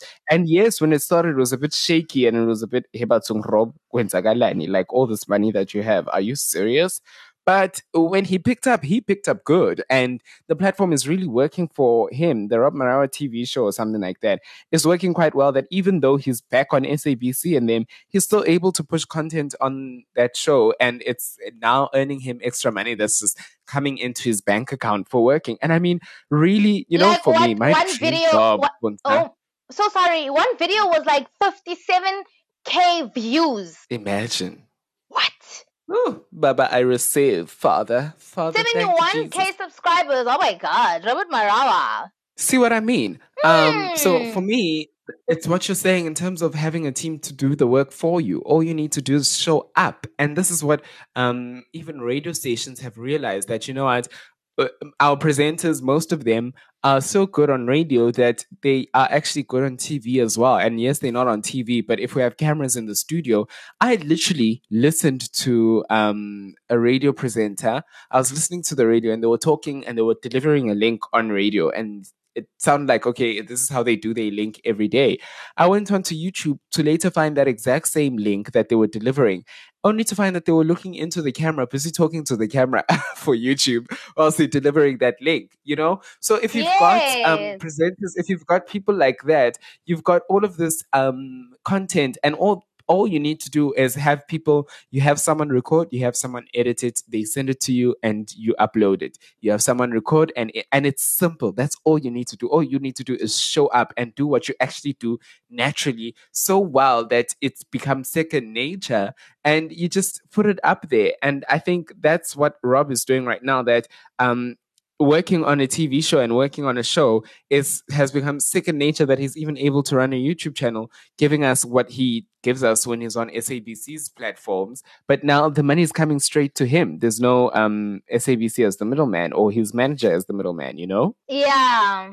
No, that's really good. Like, that's really impressive. I like it when people take this platform and take it to, I mean, how much, this is a lot of money and people don't see, like, and we've got so many spots, Baraking Fanatics in South Africa. Look at the views. I didn't know Robert is doing the most like this. Like, you're right. In the beginning, it was but this is really good though. Yeah, it is really good. It honestly is really good. Take my influence and make money from it. Yeah, we've even seen some couples join the platform. Dineo Langa and her husband Solo. We've seen Buntle and Pretty Ugly. And this ties into the whole showcase a different side. Like, we know them for their music, we know them for their acting, we know them for their dancing.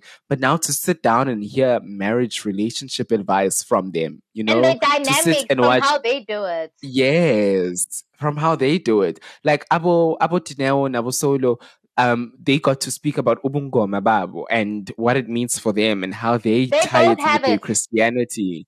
They both have it, yeah. And so that is now us educating and learning these different sides of you. When you're on the Queen and you're on the estate, we're not going to see anything got to do with Bungoma Bako, But when you come and speak about it passionately on YouTube, we're learning about this different side of you. And Lord knows, this could create job opportunities for people. Like you were saying with Michelle, it becomes an audition reel where where you can say to someone, look at all this content, or look at all this. I've got a damn playlist on this topic. And look at how many views this playlist has. Look at how many views I'm getting per video. You want me on this show. We can create a show like this and boom, you're on another mainstream show on TV, Yeah. What is so what shows Dineo on now? Like, is she still on TV? Yeah, she just started on The Estate. It's a new telenovela, I think, that is on SABC. I watched the first episode. It's on SABC3. I watched the first episode, so I didn't watch all of it. But yeah, it's definitely worth checking out. That's what she's busy with right now. And Solo? Solo's a music artist, so okay. He's releasing music, or he's working on a project, or he's being featured on a track somewhere. But I don't keep up with his music. Yeah, no, same. No, I don't keep up like that. That are really doing nice is then Ndlovu Uncut. Hungani and what's the wife's name again?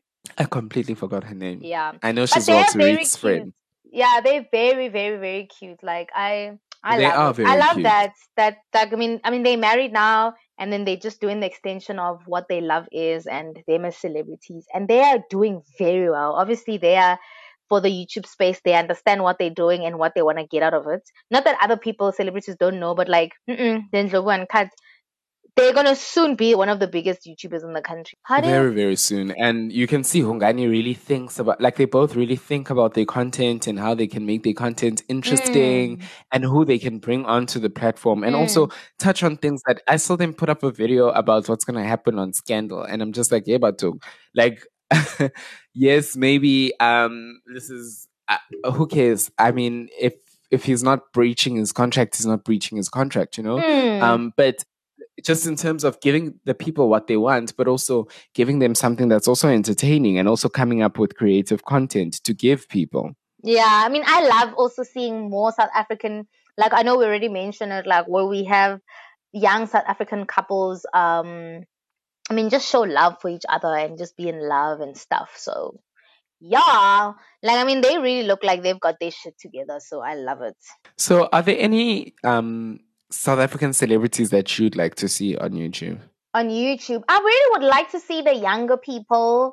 Damn, I just forgot this girl. Well, earlier on you had mentioned DJ Zinhle, which I think was a very good one. I'd love to see her on YouTube. DJ Zinhle, but like, I mean, not her personal life, because I really don't like how already everyone is just so, like, how they bully her child already, how they involved in her life with everything. So I would really want to understand how Zinhle finds all the time. I really know that she doesn't drive herself, that saves her a lot of time, and then she doesn't cook.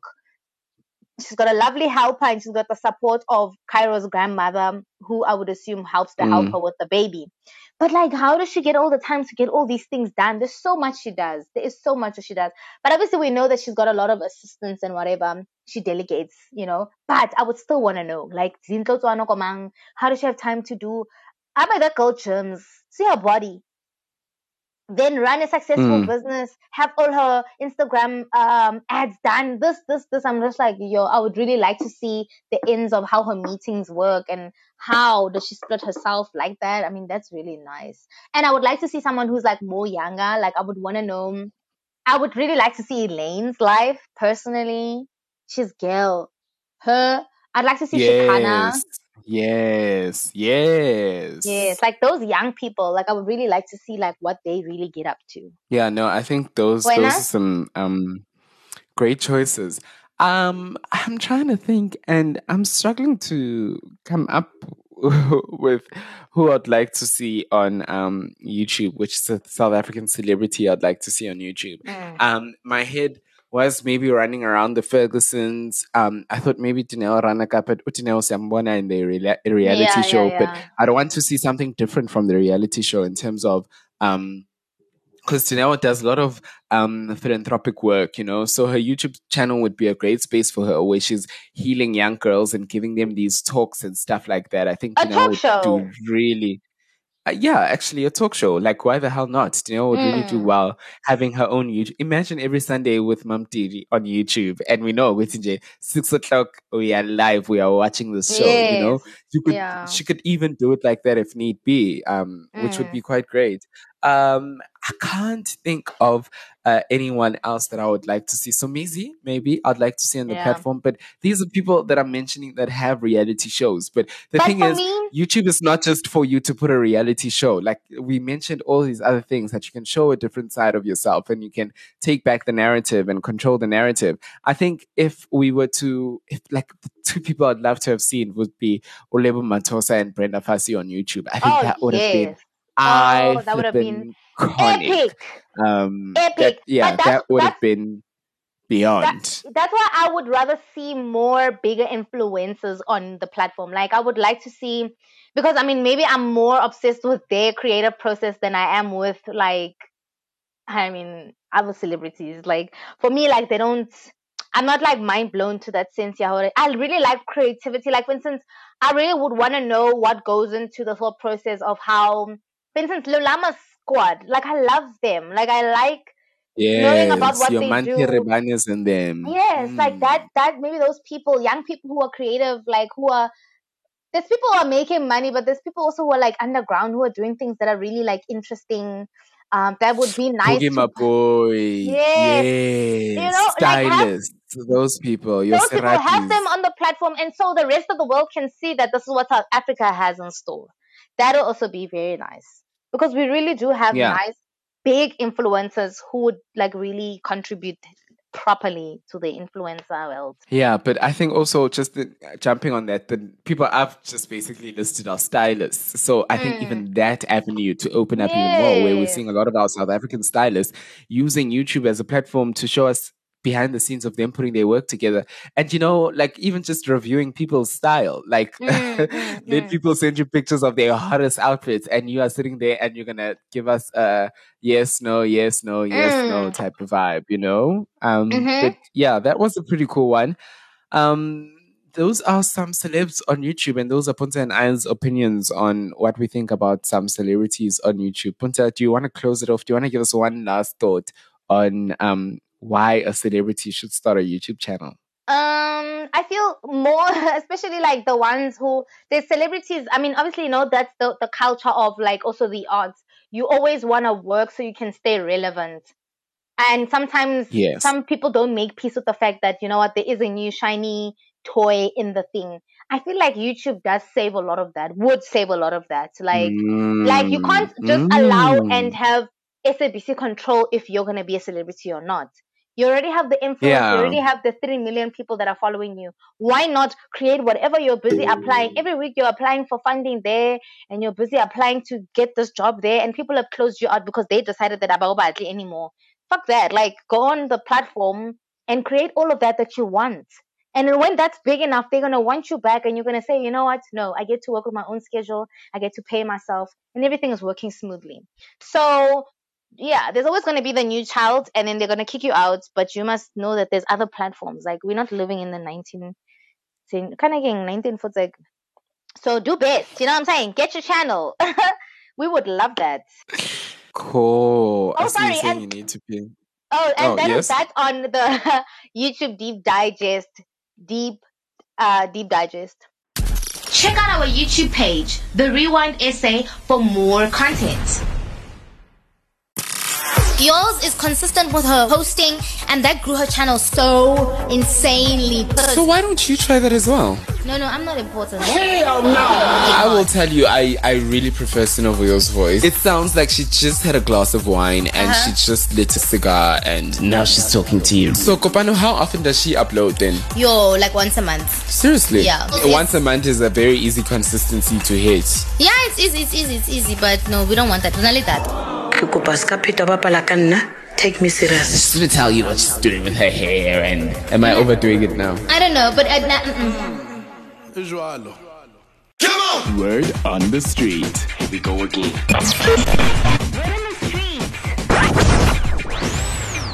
We're still talking about intuition on a scale of 1 to 10. How strong is your intuition? Earlier on, Puntsa was asking me how strong my intuition is.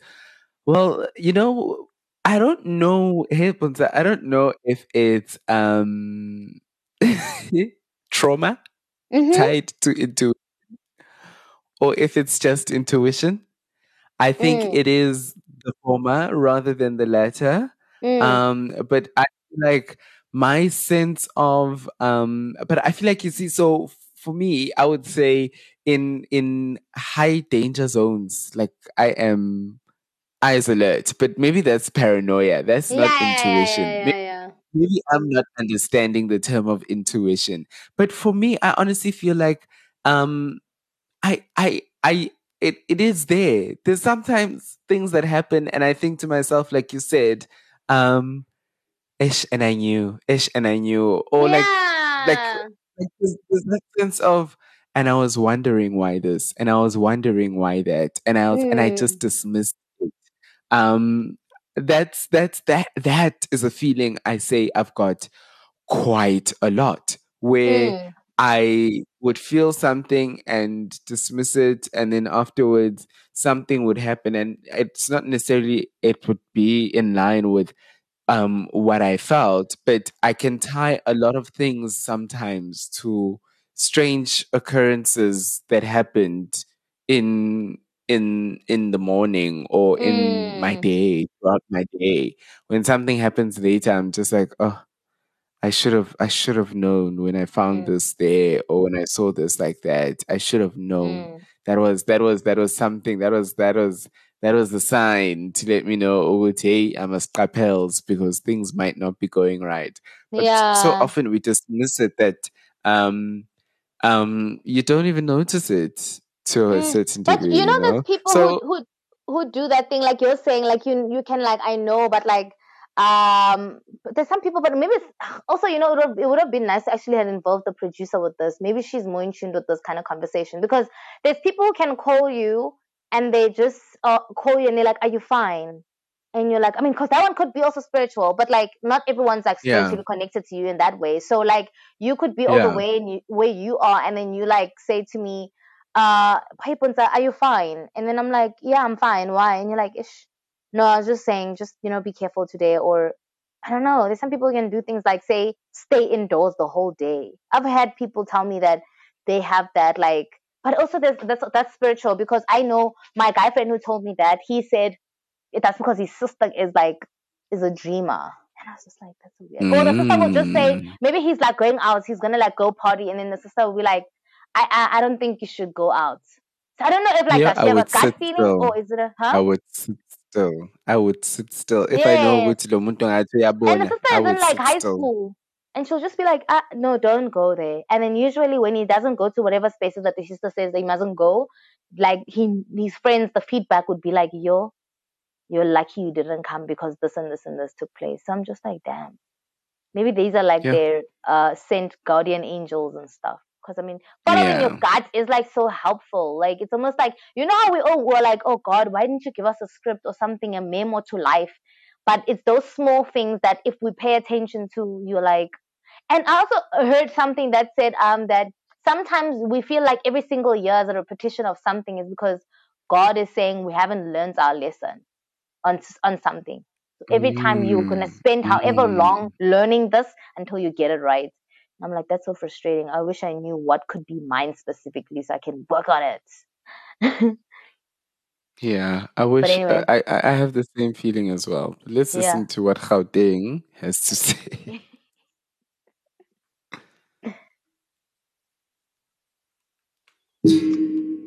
Okay. From 1 to 10, what is my intuition? I feel like my intuition is on 100. Okay, how? And I say this because I have a theory about intuition over instinct, because I feel like we sometimes mistake instinct for intuition and vice versa. And I feel like intuition is the knowing before, and instinct is like the knowing now. I feel like a lion knows when to eat something because it's hungry by instinct, and the lion knows when not to eat because intuition says, I'm not hungry, I don't need to do this. Personally, I believe in intuition, because intuition is like a prior knowing. It's like it's those things like, before you lose your phone, I should have known 10 small things, and then you lose your phone, and then you're like, oh my God, the fuck just happened? But intuition is like those 10 things were like the warning. Like for me, I'm an intuition over instinct bitch, because I feel like intuition is like there's a prior knowing within all of us, and the more we listen and the more we do things via the listening thing, and then we're intuitive beings.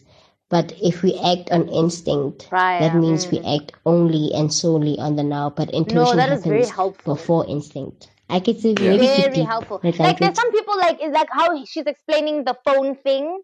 Like already, like from the time your friends pick you up, you can see this is gonna be. It's not your normal. Or let's say like, especially like girls, when we were like younger in varsity or in high school, your friends like, yeah, no, I know these guys who drive, and then the guys come, they dodge, they're too drunk. And then they say, the night's gonna end in some club they know in Alex. I mean, I'm just making an example. And you're like, I don't know if I thrive in such setups. Then the night just goes south from there. And then you're like, I could have just said in that moment that, you know what, this is not gonna work for me. But you just don't want to sound like the friend who's just weird, like who's a party pooper. Because even there's some people, if the phone gets lost, they leave. They're like, okay, I'm gonna call my mom or whoever I'm going, because some people are like, our friend will look for it. You probably left it. You probably left it, guy. Then that's when everything just goes south. you guys wake up in Durban because you were too lit. She's so right. That is And you so think to yourself, helpful. we should have left when the phone Got got lost. We should lost. have left when the phone got lost. But then that's too Yeah. late. So she's so right. And that's what I wanted to know. I needed to have that understanding. So she mentioned intuition, and so intuition is prior Instinct. and instinct is like at the moment. Instinct is what you're speaking about when you were saying that even if besides paranoia, but like sometimes you could be in danger zone places and then you're not paranoid, but like you're like, oh, there's some people who knew before they're gonna get into Yes. trouble. Like, Yeah. I must move now Yeah. because this I can, Yeah. yeah. So that is very helpful. Who was that listener? Listener. That was Mapule Muhulatsi. Wow, that is so helpful. Very helpful. Yeah. Very, very, very helpful. Let us know for yourself. Send us an email to info@therewindpodcast.com or reach us on social media like millennials and Gen Zs do. At the rewind underscore ZA. Only the queen emails still, Yeah. Come on! Word on the street. Here we go again. Word on the streets. Follow us on Twitter and Instagram at the rewind_SA. And send an email to therewindsa@gmail.com. You're listening to The Rewind. So right now, it's about time that we get into Mzansi Recap, where we look at the biggest news that have taken place over this past week. One of which, Bonatajo, is the the celeb royals, the Zulu royals of the Zulu nation, Upebs Nomambinja, have gotten married. The celeb royals. I mean, no disrespect to I don't know about the that. monarchy. Guys, I'm not backing Bongani up on that, but like, you know what? He said what he said. I don't know about Which other that. Zulu couple, which other celebrity Zulu couple is bigger than Babes and Mampincha? They I'll are wait the for them to Beyonce come. and Jay-Z of the Zulu nation. It's as simple as Bongani. that. Okay. Tell me who else? No, I'm not saying, I'm not disputing the fact that they're big or anything. I know about royalty. They like Zulu royalty. Okay, wait, can you discuss their performance at their wedding? What do you think about it? Do's and don'ts. Don't do it. Even if you're, I don't know. I plan to sing at my wedding, but damn, What do you like, mean? Yeah, I've had dreams of also singing at my own damn wedding. Maybe Zosha and a monologue as well. I just feel like maybe then, okay, you can perform at your own wedding, just don't do what was done there. Like, it wasn't, nah. Sometimes I feel like maybe as a bride, I'll feel under pressure. There's a lot that I had to do. I mean, it's different planning for different folks. But like also to add on rehearsals and then do my show and then, especially if you want to do it like level of, if you wanted to like have costume like you were going to perform at the summers, then I don't know. Like for me, let me say it wasn't like something I would prefer watching. Yeah. Well, I haven't had the chance to see that performance. I actually didn't know that they even performed at their own damn wedding. So I need to go back and do that research and just see that video, and then I'll give you my thoughts on that.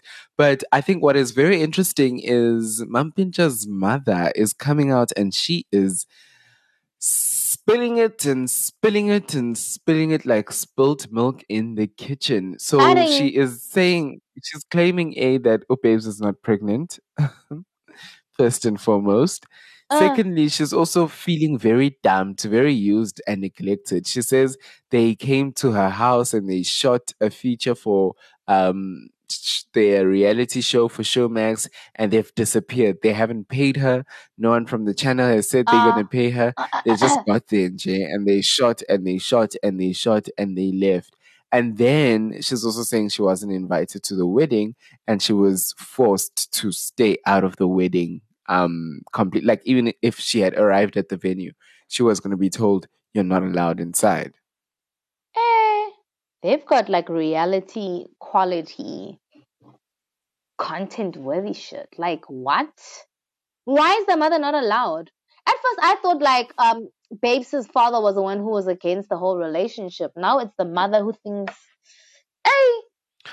Well, it seems like Umambincha was raised by his grandmother. So babes, I'd say this I woman, see she's it. gonna sue this woman, and she's just a drunkard, and Umambincha was raised by his grandmother. I mean, this is all alleged. We don't want people to come for us. All of it, all of the things we talk here are alleged Alleged, until yeah. people are proved in court. Eh? Before Balanda Tina, because we're the low Oh, hanging but the fruit lagani lawyer compared to guy. other babes. I'm woman of God and a man of God. Yeah, I will use that line, Yuri, Yeah, and yeah, I apologize. will tell you all my childhood trauma and apologize.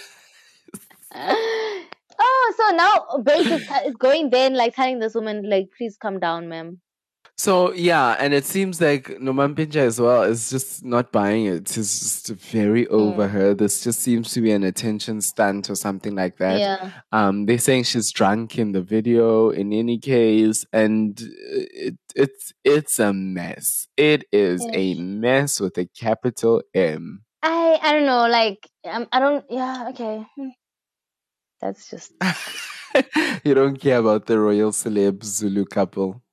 Yeah, you know what I like about them? I mean, their things are all out there, and their dirty laundry and their clean laundry is all there. I just don't want to get involved because they have that thing where they said they've got that thing, guys, mind your own business. Because whatever happens with us, we're gonna stick together. So you're gonna have commentary. We're gonna say this and say this. Hey, they've had so many videos where they weren't exactly sober and things that were going viral. And then they wanted us to believe them in those states. Now we can't believe their mother, or I mean, my pincher's mother in that state. So I'm just like, let me mind my own business because these ones are the same people who come back and then you look like the idiots. You know those people? You're like, Yeah. No. So, Thank you for that observation, though, because that observation is spicy and it is spot on. Thank you very much for it. You couldn't have laid your opinion much more clearly than you had with that observation. We are expected to believe them in their drunken videos, but yeah. then when it turns around, we, according to their instructions now, are expected to no longer believe other people and their drunken videos, who so happen to be speaking about the very same people who said we should believe in their own drunken videos. So So thank you for that observation, because you've made it as clear as day what you think about this whole situation. yes, definitely. But on a more brighter note, international note, Tuso. What was happening there? Were you fighting? What was happening there? Sorry, technical issues. Bazokulanda. Yay! I'll get it later. Tuso. Duct pay. Guys, Tuso. So Tuso is an international baby, and she's been gone for a while. According to my sources, she's been gone before COVID. Like, obviously, hustling. I think doing auditions that side. Her agent, like, she's a big deal, and I feel like, I mean, I don't want to say that she had done enough in the country, but I feel like she's one of those actors in the country who just had like that thing, like she just like went up, and then it was just like, wow, she's really good. Like she's like, if you're like even someone who studied drama or whatever, you're like, okay, yeah, she feels like, Yeah. what actor moto. And then obviously she's in America now. It's TV Mzansi says new month means shows coming to your screens. Let the countdown to Barry Jenkins' The Underground Railroad begin. Premieres 14th May on Prime Video, starring our very own and most talented Thuso Mbedu. I'm like, wait, nah. Chesa the girl. Yes, and that's the show where she plays Cora. So that's the one we've been knowing about, Underground Railroad. It's just finally now reaching our screens. I think it Yes. was in production before COVID, and it actually, the production of it got delayed by COVID. But I think they were starting to shoot in August 2020. And I guess either they started shooting then or they wrapped up shooting then. Yeah. And then ever since it's been in post, and now it's ready to hit the screen. So I'm also very excited to see it. I think it's the Viola Voila Davis news that I am absolutely excited for. And now she is on the cover of so this is her first US cover for on Emmy magazines. And I'm just like, wow. She looks like them now. Damn. She looks like, how the people who act usually on the struggle movies were Viola. She really does have land. Oh yeah, one of losisilo uzo act Hashem. Uzo Yes. Yes. It's like Niggy acting. performance. Yeah. But I mean like so. yeah. I mean, I know it sounds like something I would definitely say, but like it's not to be like in comparison or anything. But I hope people who just obviously get their break internationally really also know, like, not like if I got a chance and I'm a celebrity and I so happen to have a good agent and I get gigs to be an actor overseas, but like people must know that Kusombedu is really a big deal. Like this girl, I have no doubt that I will freaking get goosebumps from a performance here. It won't feel like, and I also hate it when people like, it's almost like if Bonang was emceeing internationally with someone international, I will know Bonang will not fail us. You will not say, this one, you will only tell with the accent, okay, mang ke mang. But the standard of work she will give is going to be that. So I feel like that's going to be the same with Tusobedu. Like, this girl, I'm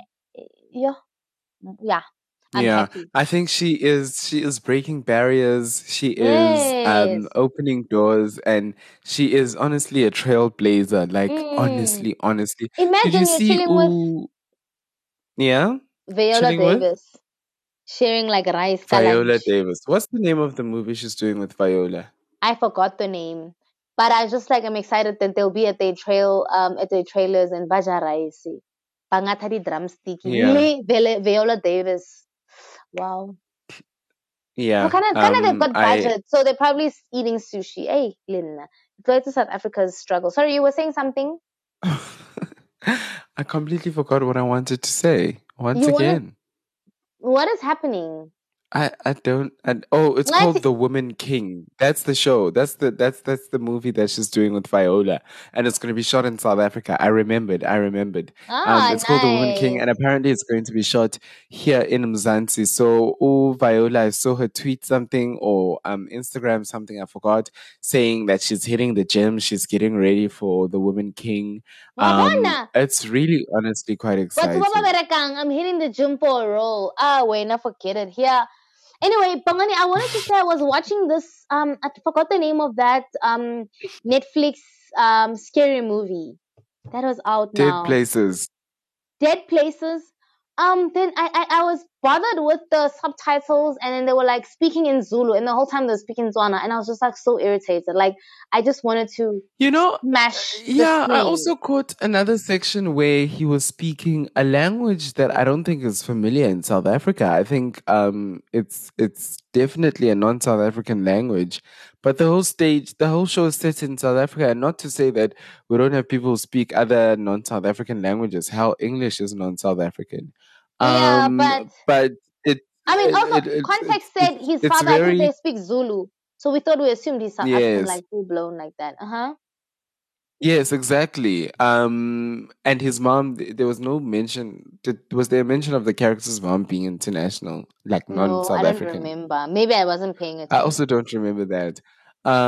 But he had a whole conversation with the witch, I think, or something, or something, in a whole other language.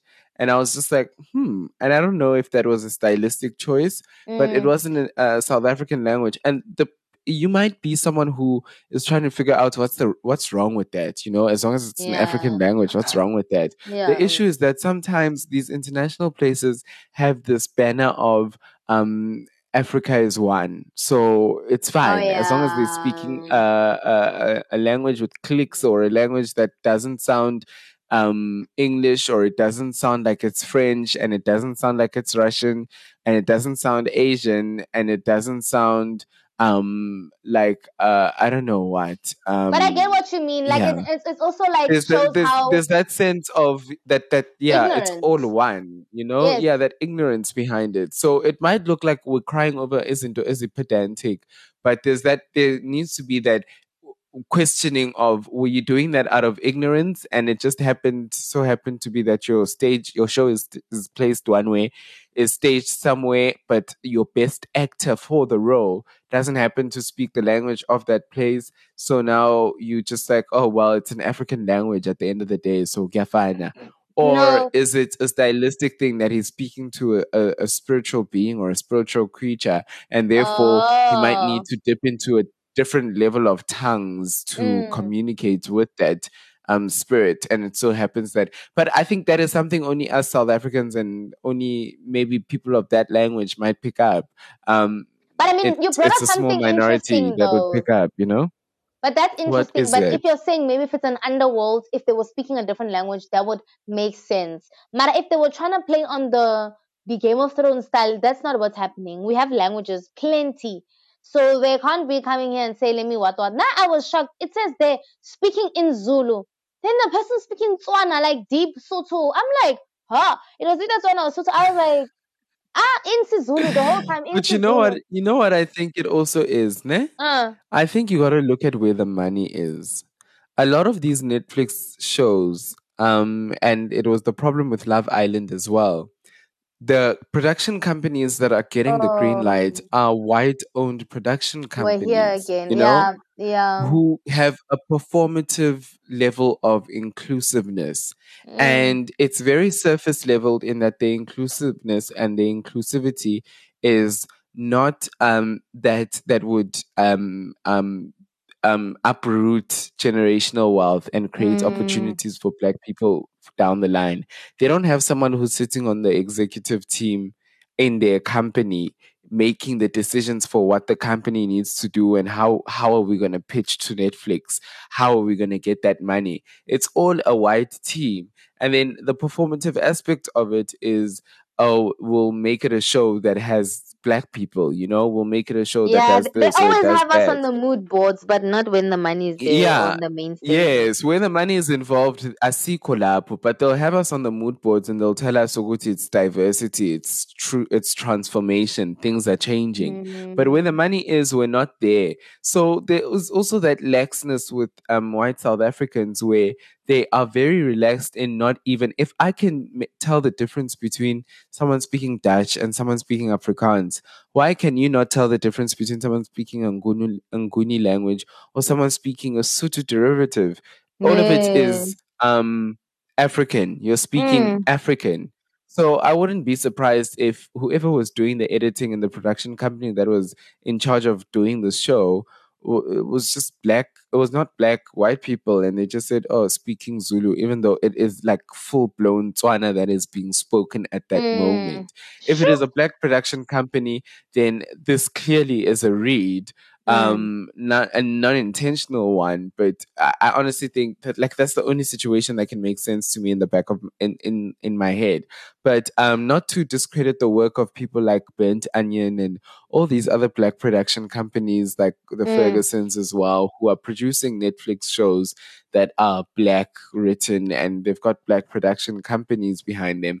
But there are a lot of these shows, if we are being honest, not these shows that are on Netflix, these shows that we even see on terrestrial TV, where these international concepts are being granted to white owned production companies. And it's these white owned production companies who then run these shows in South Africa, whether it be on Netflix or, and it happens a lot more on the terrestrial TV when they're getting that show that is popular abroad or something like that.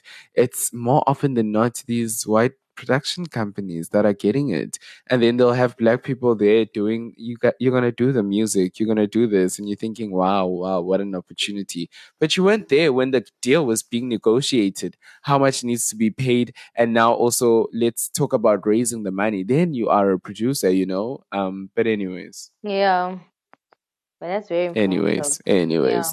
anyways, yeah, I think you are actually setting me up. You are giving me the drive. Let's get into our deep dive for today. We're going to be talking about Fees Must Fall. We're going to be looking at the whole timeline of the whole Fees Must Fall saga and looking at where we are today, the recent occurrences that have gone on, and also why Fees Must Fall is not such a simple one trick solution. Switch one light, switch on, and the entire house is lit. Like there are so many different aspects that need to get into it. I mean, it's not an essay, but it is a deep dive, you know?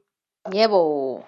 Let's get into it. Mzansi Recap. So welcome to the deep dive, and right now we're going to be speaking about Fees Must Fall. Where is it now? I'm sure if you are South African, you definitely remember from 2015 and onwards, we have had this hashtag of must fall. It's called the Fallist movement, where we had the roads must fall, into fees must fall. And we're trying to recap on today's episode what has happened with the fees must fall movement, where has it gone, what happened to all the people who were standing in front reading memorandums at Lutuli House, where are they now? And also, we're going to recap on what happened earlier on in VIT in 2021. And all of this regards to the death of a young man who's just making his way home from the doctor. But before we get into that, I think it only makes sense that we start us from the beginning. Puntsa, what do you think about that? Yes, let's get into that. Let's start from the very beginning. By the way, I was there fighting and stuff. I'm gonna tell my children. You are a struggle icon. You know what I mean? I fought for your free education, son. So yeah. Yeah, definitely. Is it free because you can afford it now, or is it free because the government is making it free? It better be free. Like, I mean, there's schools where, like I remember reading that in South Korea, that the government schools are so good. Or somewhere also in Africa, they're so good that there's no need for privates. If we ever get there, hectic. Like, seriously, yes, they're so good. You don't need Montessori there. Like, that's how good. And they have free education and free lunch. Why are you calling out Montessori like that? It's the first school I could think of. I'm like, you don't have to go to Montessori. Well, I mean, that's very true. We would love to get it all to a position like that where there is no need for private schools and there is no need for these elite private because you think that maybe Americans and Western countries have these Ivy League private schools, I mean Ivy League colleges and varsities, but we also have them. Some of them, some of them are just flying under the radar. There's the obvious ones like Abo UCT and Stellenbosch and them, but there's others that are like literal Australian universities that are based in the deep depths of Sandton, and you don't know about it unless you are in a certain tax. Yes. Ha! Yeah, you're right. Unless you're in a certain tax bracket, because I had no idea. Yes. Yeah, no, honestly, there are like international varsities that have these small campuses based in the north of Johannesburg or based in like very affluent areas. And basically the idea is that all these rich people would be sending their kids to those schools so that eventually it's much easier for their kids to just jump abroad and go work in Norway or go work kokaikai, having studied in one of those universities or something, because also when I socialize with people of those classes, it's like almost like if you're an average child and you're sent to one of those elite boys schools in KZN or whatever, if I went to school with kids who are like sons of the president or whatever, if I'm rubbing shoulders with people like that, people like who went to those schools and they're nobodies now are, somebody, because I feel like your surrounding and the influence you have and the people you have around you can take you to the top. But I feel like that's what Fees Must Fall is doing and did for us. I feel like, oh my God, why am I not rich, Bongani?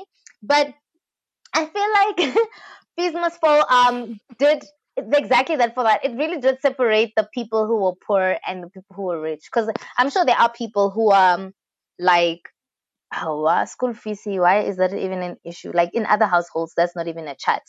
So there were people who were like that. When it was going on, there were definitely people like that. When it first started, like literally one of the biggest things that fits when all of this was going on was that there were some students who were literally waking up and going to class. Abanye, they protesting, saying that, why are we paying so much for classes?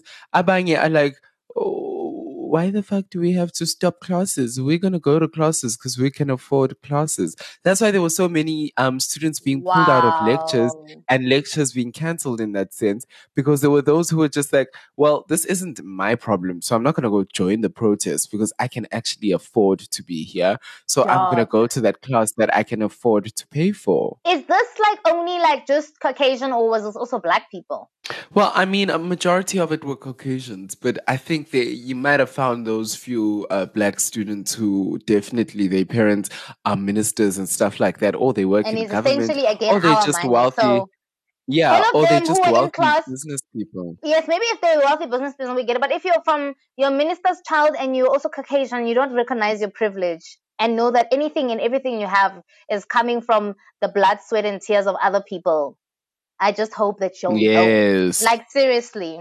Because, oh my goodness, I know we're not even talking about that, but also with this thing that's happening in Noma Gigaba, that happened. That really did shock me. That happened a few weeks ago. But anyway, let's get into the episode. So, timeline. Yeah, what happened? I didn't know it started at the Rhodes Must Fall. Was it around the same time when there were like the rape stories coming from Rhodes? Then leading up to Fees Must Fall, or was that a different event altogether? So I do think that was a different event altogether, but I think it somewhat culminated around the same storm, if I may, you know. Okay. Just with the same sort of yeah, the same sort of gravitas, if I may. But basically, it did start off with the Rhodes Must Fall movement, and that's another element of the Fees Must Fall, which will discuss is the decolonizing of institutions. And how this started is back in 2015, there was the Rhodes Must Fall movement where there was the student known as Kumani Makwele who defiled the Rhodes statue on the upper campus of UCT with feces.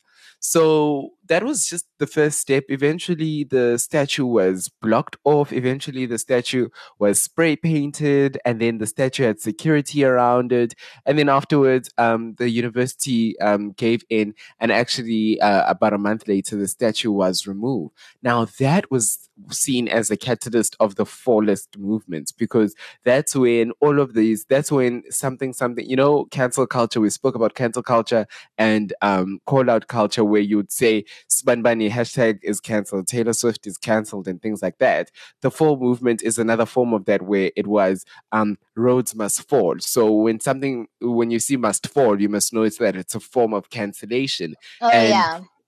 Rhodes Must Fall, hashtag RMF, started trending online with regards to the statue and just the idea that we are in Africa, we are at the bottom of Africa. And not that just being at the bottom of Africa geographically has anything to say that we are the bottom or anything like that. But that means like we are in the deep, with black coffee, no money being a deep in the bottom. Like we're at the bottom of the bottle. So we are honestly like, how about the real Makoe? Like we are deep in it, Yet we've got these universities with all of these figures who actually were quite problematic in the ways and in how they sought to achieve what they wanted to achieve, and their execution of what they were trying to achieve was very problematic, to the point where it even led to a genocide of people, which we now know colloquially as apartheid, and even more, so that was what started it off, where people were saying, you know what, we need to decolonize these institutions. We get in there and we learn about Western ways of dealing with trauma. We learn about Western medication. We learn about Western performance styles. We learn about Western ways of doing things, Western literature. When we're learning about African writers, we learn about them through the lens of a Western person. And it was, we are in Africa. Why is this education not decolonized? And that was one of the things that was really, really prevalent in Fees Must Fall, was the decolonization of education. And it started with this. I mean, do you remember seeing all of that hubbubaloo about the statue? A part of me didn't understand what was going on. But once you realize, oh, that's a statue of Cecil John Rhodes, and Cecil John Rhodes has all of this history of all of this colonization and being what you call this being prejudiced towards a certain group of people, Black people, you realize, why do we have a statue of him in Africa? Exactly. And then a lot of people were pointing out, why, like, almost like, but it's part of the history, Arona, and whatever. And then why can't we just keep it up for remembrance and stuff? But I was like, there's so many ways we can keep things and information in history. Marhele statue, it almost feels like we're honoring Mutuo, and we're still like a country that's meant to be free and freedom and all that stuff. But this statue of this person, is still there, up in the sky. Every morning you're waking up and you're going to school and you're seeing the statue. That is all the time. And then you're being reminded of how much you owe the university as well. Exactly. Like, come on. Such a rich university, it even owns hotels, Yeah, true. So now this was also happening around the same time where in Wits, the SRC and other students launched the 1 million 1 month campaign to raise funds for students on NSFAS who are unable to afford registration fees. Now NSFAS had this thing of having this what do they call it again? Historic debt. And basically, what that meant would be that NSFAS, whilst NSFAS is something that is set up by the government to help students in terms of cover their fees. I mean, NSFAS, the one thing about NSFAS is that it says over here that they are supposed to assist students, making sure that they are provided with sufficient funds to cover the costs of their tuition and or residence, as well as any further reasonable provisions such as transport, living allowance, book allowances, and incidental/personal care allowance. That is what NSFAS was designed for. Imagine that. NSFAS, that is, it's the National Student Financial Aid Scheme. And it was designed by the South African government, and it's under the Department of Higher Education and Training. And that is what it's NSFAS's mandate. But still, NSFAS goes to students and says to students, nope, we can't cover 100% of your fees. We can only cover 60%. You go find the rest. Nope, we can only cover 80%. You go find the rest. No, we can only cover 50%. You go find the rest. But here in the mandate, it says they're supposed to cover everything, to the point where they're covering your incidentals and personal care allowance. Do you realize how much that includes, So it's a bit strange that students, not it's a bit strange. It was just very disappointing that NSFAS would exclude students. And now when students are going back to apply for the next year, NSFAS would say, no, you owe us this much. So we're not going to allow you to register. We're not going to give you the money to register. We're not going to allow you to do that. So all these students at WITS came together and said, you know what? Fuck these institutions. If we come together and we show our Ubuntu, we can raise this money to solve these students and allow people to get registered by helping them with some of that historic debt and helping them with their registration fees as well. Because that's another thing. Remember, Ronako TUT, registration fees was like 1.5. Marakovit's registration fees is a good 3.5. Imagine that. Just to register, just to get your name down. How much was it? Vit's registration fees was 3,000 upwards. You know what's so fucked up? Puntsa, sorry, Ubuya Kona. You literally graduated from there last year. You know, when I first started varsity, I thought registration fees was a once-off fee. Like when you're coming in first year to get a student number, you're gonna pay it once. And that makes the fact sense. that we paid, annoyed me. Now imagine having to keep a whole 3K into this. The varsity doesn't even know you. And that's some people's mothers and fathers' salaries. Their entire salaries. What's heartbreaking for me is that, and how you're breaking up this, breaking down the NSFAS and the payments and everything, is that they ask you for your parents' income, what's your dad's and everything, but then they can see that even if on your the best day on your mother's and father's, when they get the bonus and everything, they could have never even tried to start paying for your fees. And then they come back and tell you that, oh yeah. And these are the same parents who were there. Apartheid. So I feel like even with this whole apartheid, if we say we're forgetting, it's almost like everyone must start on a clean slate. But then the people who had an upper hand, which are the white people during apartheid, they get to just like, okay, we move with everything we stole. But then, okay, the black people, okay, school, guys, make a plan. These are the old people who were there, minors or somebody. But there isn't anything that is a substitute for us to say, oh shit, you're black, get free education. I'm not saying white people aren't poor, white people or whatever, but I feel like there isn't any compensation. It's almost like, okay, fine, on your mark set, go. Okay, 1994, Mandela, come in. Okay, guys, let's start afresh. Everyone is free. It's free. And I'm just like, but there is no freedom. They get to just use that privilege and move on from what they've stolen, and nothing is given back to us. How are you telling someone, coming from a household, mama, I work at retail, papa, I work at that, who I earn 3,000 for school fees? That is ridiculous. I mean, that's for registration. That is so ridiculous. Oh my God. How much was our registration? And I think what you're touching on, it was on, I think I remember it being at least 1.5. Oh, yeah, I think maybe, yeah. That is, what the hell? What does 3,000 include? Like, what do you get from registration? Like, it's just that I'm saying I'm back at school. Yeah, it's just saying I'm back and I'm going to continue. I'm back. I'm registering for second year or I'm registering for third year or whatever. Yeah, wow. 3,000. Yeah? No, that's so messed up. What you're touching on, yeah, it is quite messed up. What you're touching on, and I love what you're touching on so much, is you're getting into the missing middle situation, It's sorry, I just got a WhatsApp text that is just so strange. But anyways, I You're know those touching vibes. on the missing, yeah, you're touching on the missing middle, which is one of the biggest things that came out of this protest, where you had students who were being excluded by NSFAS because, according to NSFAS's records and what your parents have coming in and how much you can afford, you're fine. You don't need extra help. But you've got people with parents saying, I can't afford the school fees.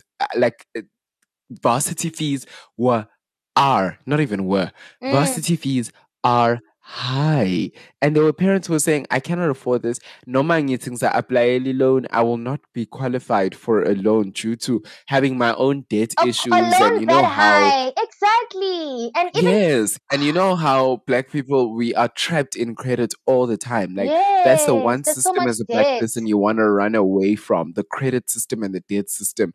Like, And you want to make sure that you stay clean and good as you are. So NASFAS, according to your parents' income and stuff like that, you are fine. You can afford to pay for but they're not varsity. checking if But your when you mother's look in at debt the, because you're looking at the salary and then how much yes, is left every month. exactly. Exactly. Whew. So there was that issue of the missing middle, where there's these people who are seen as middle class, but they can't even afford something that is seen as a middle class a hallmark. My favorite Exactly. word of these couple of episodes Uh-huh. is going to varsity and affording varsity, or if you even need Mm. financial assistance, it's not 100%. But there were those students who were not getting that assistance from Fees Must Fall. And this was what that 1 million 1 month campaign was all about, is not just assisting those with the historical debt, but also assisting those that need that registration fees and stuff like that. And that's the thing, is that march, and when they raised those funds, that was just like a temporary a solution. It didn't deal with the root causes. But Yo. anyways, the protests for Fees Must Fall continued all the way into 2016, and in October of that 2016, there was a march that took place from Wits all the way to Lutuli House, where a memorandum was handed over by the SRC of all these different varsities in South Africa to the head of higher education, which was Bladen Zamande, with a list of demands. One of the list of demands, now the list of demands at this stage was still very few. It included free education for everyone now. The reduction of registration fees, as well as what you call this, the clearance of historical debt for NASFA students, and also insourcing and not outsourcing of university faculty employees, because a lot of these varsities were getting, for their professors, they were getting London professors, they were getting German professors to give these modules and give these classes and give these sessions. And they weren't using people who are in South Africa who are professors by right and who could generally take over that class themselves. But not even just that, but also just the outsourcing of just cleaners on the grounds and stuff like that. It was outsourced to international companies that would then try and scramble and find people, and like their ways of doing this were unscrupulous and things like that. So there was a lot of, we need a lot more insourcing of the faculty that is working, faculty that is giving us the education, and faculty that is looking after the university as well. But number one on that list was definitely the free education. And you know why the now was important? This was taking place in about 2017, 2016, 2017.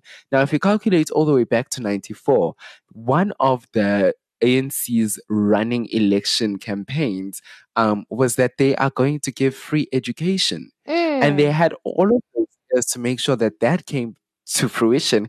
And it was honestly not a priority. At every conference, at every event, nothing was being mentioned about making education free. And this is taking it back from Tata's age, from Tata to Tabo to Jacob Zuma. They were just talking about other things that were more important and stuff like that was seen as more important at the time. But no one was speaking about this election promise to bring free education, this election promise of 1994. And so for me, why this is very important is because it's showing you that 94 wasn't just about voting so that we can get white people off the seat. Like, you couldn't just make us promises just so that you can get the white man off and we can have a democratic country. No, no, no, no, no, no, no, no, no.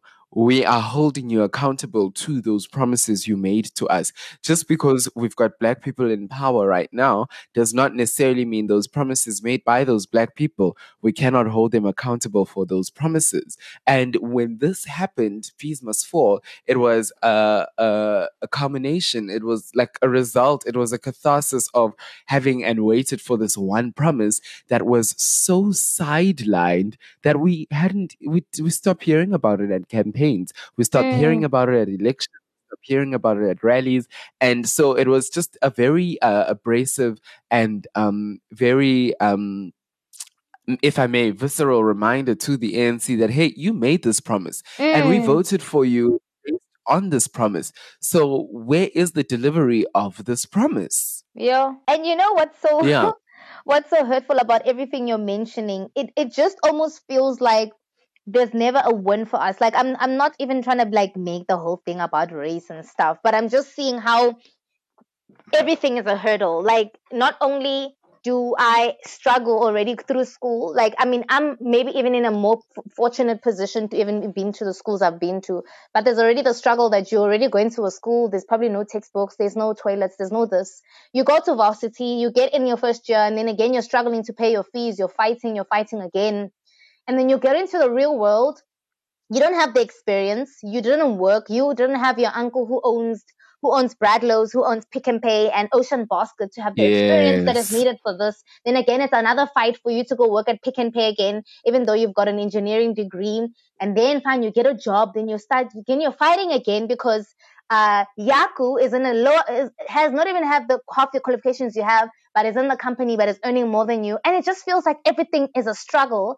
But what is upsetting now is that I'm not saying I'm going to even blame the apartheid specifically now, is that we have the black leaders, the people who wanted us to have this freedom, but they're the ones who are doing all of this to us. I'm not saying we must wake up and say, oh, only black people, but these are the people who are doing this to us. Like, why aren't we getting free education? Why do they just want to be the greedy people and just have so much money? Like, some of the money is just too much for one person to have, and they sleep well at night. It is so disheartening that our black leaders are the ones who are denying us free education. Like, I mean, we have all the rights to feel like, you know what, I just want to do my PhD. It's just a right. It's a basic right. Can I have free education? Can I be educated? But that doesn't happen, and it's like you're saying, like, to be disappointed by your own people is very, very sad. Excuse me, I said Blade Nzimande was who they marched to at Lutuli House. It was actually Gwede Mandashe at the time. Then thereafter, there was a march to the Union Buildings. After the Lutuli House march, there was the march to the Union Buildings, which we all remember very well. It happened, where Puntsa was, and many of our other friends. I feel like this is where were you that time? So that morning, before the strike was confirmed, I had actually had booked work at the ice store.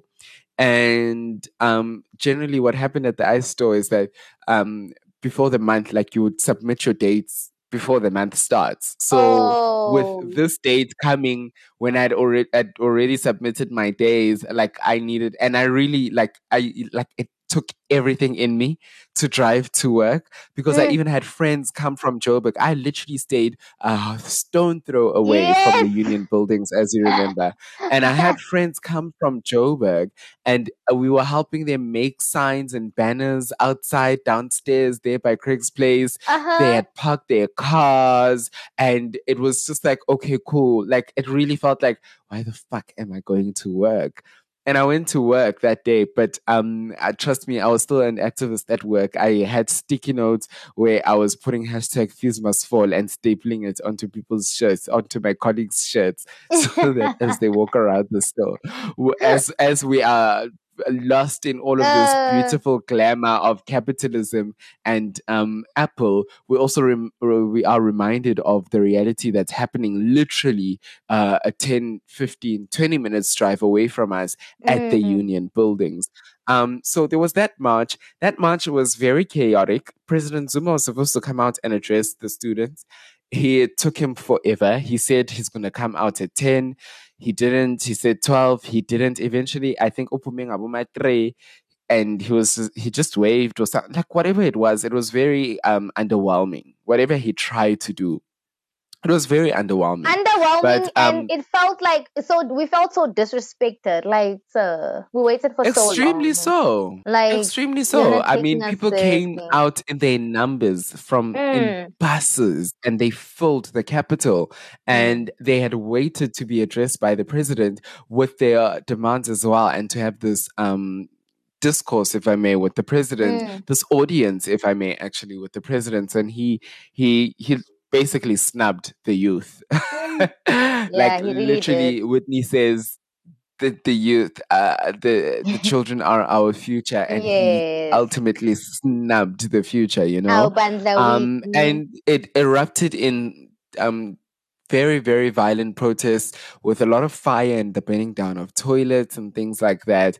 And I think one thing that I must raise is that, yes, we are speaking about fees must fall based on what happened from Rhodes must fall, but we need to remember that the historically black varsities, the UJs, the TUTs, these are things that they've always been complaining about. They've always been marching and protesting and shutting down their campuses over time and time again.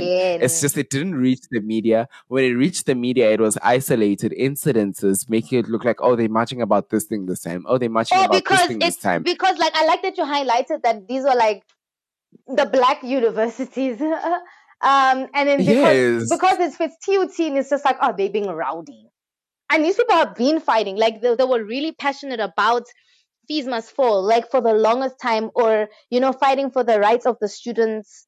I mean, these are the things we were seeing and facing on a daily before fees must fall was a fees must fall. But I mean, if it came from this, it seemed like, yeah, okay, this is serious. No, you've actually got a point, because even when it was, so all of those that were happening before didn't have that fees must fall banner or that must fall signature in it. So therefore it didn't gain, I mean, it gained traction, but it wasn't as big as it was. Like I said, it was isolated incidences. But what you're saying about drawing that line of the black universities is the fact that even once Seasons 4 was rolling, a lot of the focus and attention was on UCT and VITS. What's happening at UCT and VITS? Oh, the VITS students are doing this. Oh, the UCT students are doing this. Even when there was a march in Braamfontein, I mean, Auckland Park is literally a corner away from Braamfontein. So what's it to say that when there were marches going on in Braamfontein, it didn't include students from UJ at Auckland Park, but the reporting of it would say VITS, #VITS, fees must fall students, etc., A, B, C, D, E, F, G, and stuff like that. And that ties back to that erasure of the black narrative, even in a movement that is about the black experiences, people of color's and when experiences. People were telling the stories, like it's almost like they were like, oh, Nomfundo, the girl. Yeah, I think it's Nomfundo. When she was there, like whatever, Nompendulo's there in the front, whatever, doing Winnie Mandela walk. And then people went, this is how people tell the story, like, oh yeah, she's there doing the Winnie Mandela story. And then when TUT arrived, I'm like, wow. Yeah, exactly. That's how the story goes, like, when TUT arrived, shit that's when shit hit the fan.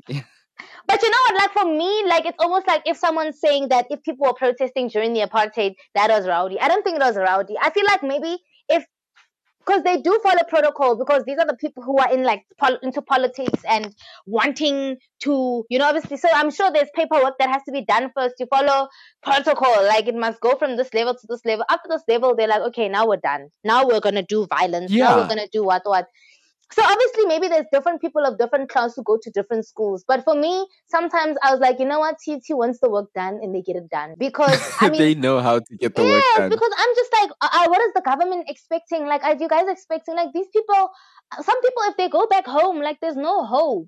And then also they wonder why, I mean, these things just fall on each other, because like I go back to school and I'm fighting and I'm at school, and I've heard like people tell me stories of things they used to eat in varsity, and I used to be like, what the hell? I thought, like, I'm thinking, oh my God, I'm struggling because I can't go for movies during the week. And someone is saying that week they probably had rice with milk, or whatever. But if people used to eat as a unit because so they can survive They in used to struggle universities. together. Yes, because also Exactly. NSFAS money is not enough. So when they had their NSFAS money, they'll buy a lot of groceries so they can share as a collective, a squad of people who feel like they came there for the same mission from the same backgrounds. So now that there's that struggle, you're not getting enough food. Like, I mean, I would fight. I mean, obviously, I'm not saying the people from Wits weren't fighting hard enough, or the people, but some people really had really bigger issues because of where they come from. And yes, some people went to TT because that's what they could afford. You know what I mean? So Yeah, yeah. yes, sis, it's so freaking upsetting. Hey, No, yeah, no, it is. It uh, honestly is quite upsetting. But in terms of now fees must fall, what mm, was the mandate? What was the memorandum? So there were a couple of things that were listed that the four lists wanted from government, and not just government, from NASFAS, from the universities. And that's the one thing about this fees must fall protest. It's very different in that it's not protesting just one system, just the one. It's like it's got many layers to it, and there are many demands from each of the different role players in all of this situation, and therefore that's why it feels like it doesn't end, or it feels like it just starts and it stops and it starts and it stops, because sometimes we win on this side, on the government side, but then the universities are letting us down by still applying a registration fee, and things mm, like that were happening, where even after because once in October, what happened after that was that Jacob Zuma said, okay, you know what, education will be free. And he left it at that. And I mean, it was quite interesting the time that he did it in, because a lot of people say that it was a political move, in that Jacob Zuma knew that he would be out very soon. There's a chance that mm, he would be out very soon. mm, mm, Therefore, it mm. wouldn't be his problem to solve. It would be the problem of his successor, which was Yes, looking to be like Cyril Ramaphosa. not a But chance. also B, He it wasn't gonna was a give us. political move. Yeah, it was a political move in that he would look like, between him and Cyril, the one guy who would definitely make sure it happens is Yes. Jacob Zuma. So if he Ah. says fees will be free, people have a motivation to now vote for him at the next ANC conference at Nazareth, to say we're going to go for President Zuma, because they know that there's a chance that if between him and Cyril, the one who would make education definitely be free is President Jacob Zuma. So a lot of people felt like Zuma, when he said education would be free, he was squashed into a corner, in that he needed to say something. And B, he saw it as a political pawn to use to advance his career. Now, this is all alleged, this is all hearsay, and this is what all the professionals are saying. They are analyzed out of the situation, and you can agree with it or not. Like, I mean, a I don't huge part of me agree. did feel like for me, a huge part of me did feel like it was a cop out from him. He knew that all he needs to say is, yes, it will be free. And he definitely knows that he mustn't deal with it. He was Oh nearing yeah. the end of his second term as a president. And as it stands right now, you can only be president for 2 terms in South Africa. So he knew very well that I wish that was. it's not gonna be his baby to deal with, Yeah. But I wish that was the case in the Royal House. The Queen needs to step down. Anyway, but I think we've got so many. What is this? We've got so much money. Not many. We've got so much money. I feel like yes. Because I was listening to the Dojo podcast. They were talking about how the difference between Cyril as a capitalist leader and Zuma being like more of a family man, and who would be more compassionate to situations and things like that. I mean, like, yes, I'm not saying Zuma's like a saint or whatever, but I'm just saying, like, maybe he knew there was money. Yes, it must have been a move, because I mean, like, yeah, you know what, I'm getting out and it's gonna be your problem. But like now, when Tokyo Scholar was talking about saying, because he mentioned, and he did say it when I was watching that address, and he's like, Zuma didn't just agree to the fees must fall. There were funds in the fund. There were funds for that. They could have even more than, give us free education. We had now it's a perfect example. Now we just had billions disappear and reappear. Billions in dollars. It disappears in our country and it's shared amongst themselves. So we can or definitely get free education, but it's a matter of if they want to or not. and how greedy whoever is in power I definitely agree with that. I so do we believe do have money. there is enough money. That's the least they can do for us. Yeah. So the memorandum, what did it call for? It called for free education. Now, like I said earlier on, it said no registration fees, even where there is outstanding debt. And that outstanding debt speaks to that whole historical debt issue. By-elections for SRC, because the elections were seen as unconstitutional. Historic debt repayment for students who are graduating to be scrapped in total. Access to academic record, whether you are in debt or not, because a lot of the varsities were doing this thing where you would write your exams, but now because you haven't paid for last year, they don't give you your results. You don't know if you've passed or failed, and you don't know whether to register for third year, but registration is closing now. So are you gonna register, make all this money to register for third year, only to find that no, you failed second year, so you actually need to register for second year? Or are you've actually passed and you can actually register for the year? That was something people wouldn't know. And I mean, can you imagine the stress that causes? But the anyways, anxiety, because imagine if you had already, like, let's say res gives you space and they say no, come, and it's first covered that, but now because you've got outstanding fees for school, you've already bought these things and they tell you no, you can't come. It's just a lot of, because I've seen it happen at school where people don't know. Every single day you're coming in, you guys are at that office trying to negotiate. Exactly. So there's another point here. They asked for should I say they or we?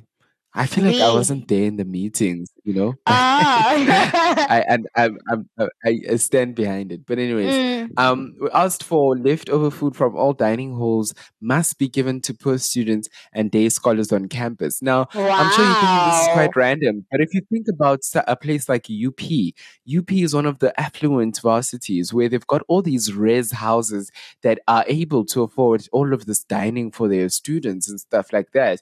And definitely they were not taking all of the leftover food and giving it to poor students. You definitely know that that food was going straight into the bin, Yes. Suspensions and disciplinary action due to the protest that took place in 2015 should be revoked. So a lot of people were still, now this was taking place in this list of demands was more around 2016, 2017, and a lot of people who had disciplinary action taken against them for the protest in 2015 were being found ostracized by their institutions and the schools by not being allowed to register or participate in academic activities, and hence this rule of that all of that should be revoked. We called for no police presence on campuses. We also called that African students, in brackets international students within the border of Africa, should not pay an upfront fee payment of 75%, but rather it should be pushed down to 50%. And I mean, anyone who's ever tried to apply at an international varsity, like, that they want their payment like upfront before before you even apply. One of the things is that it has to be upfront.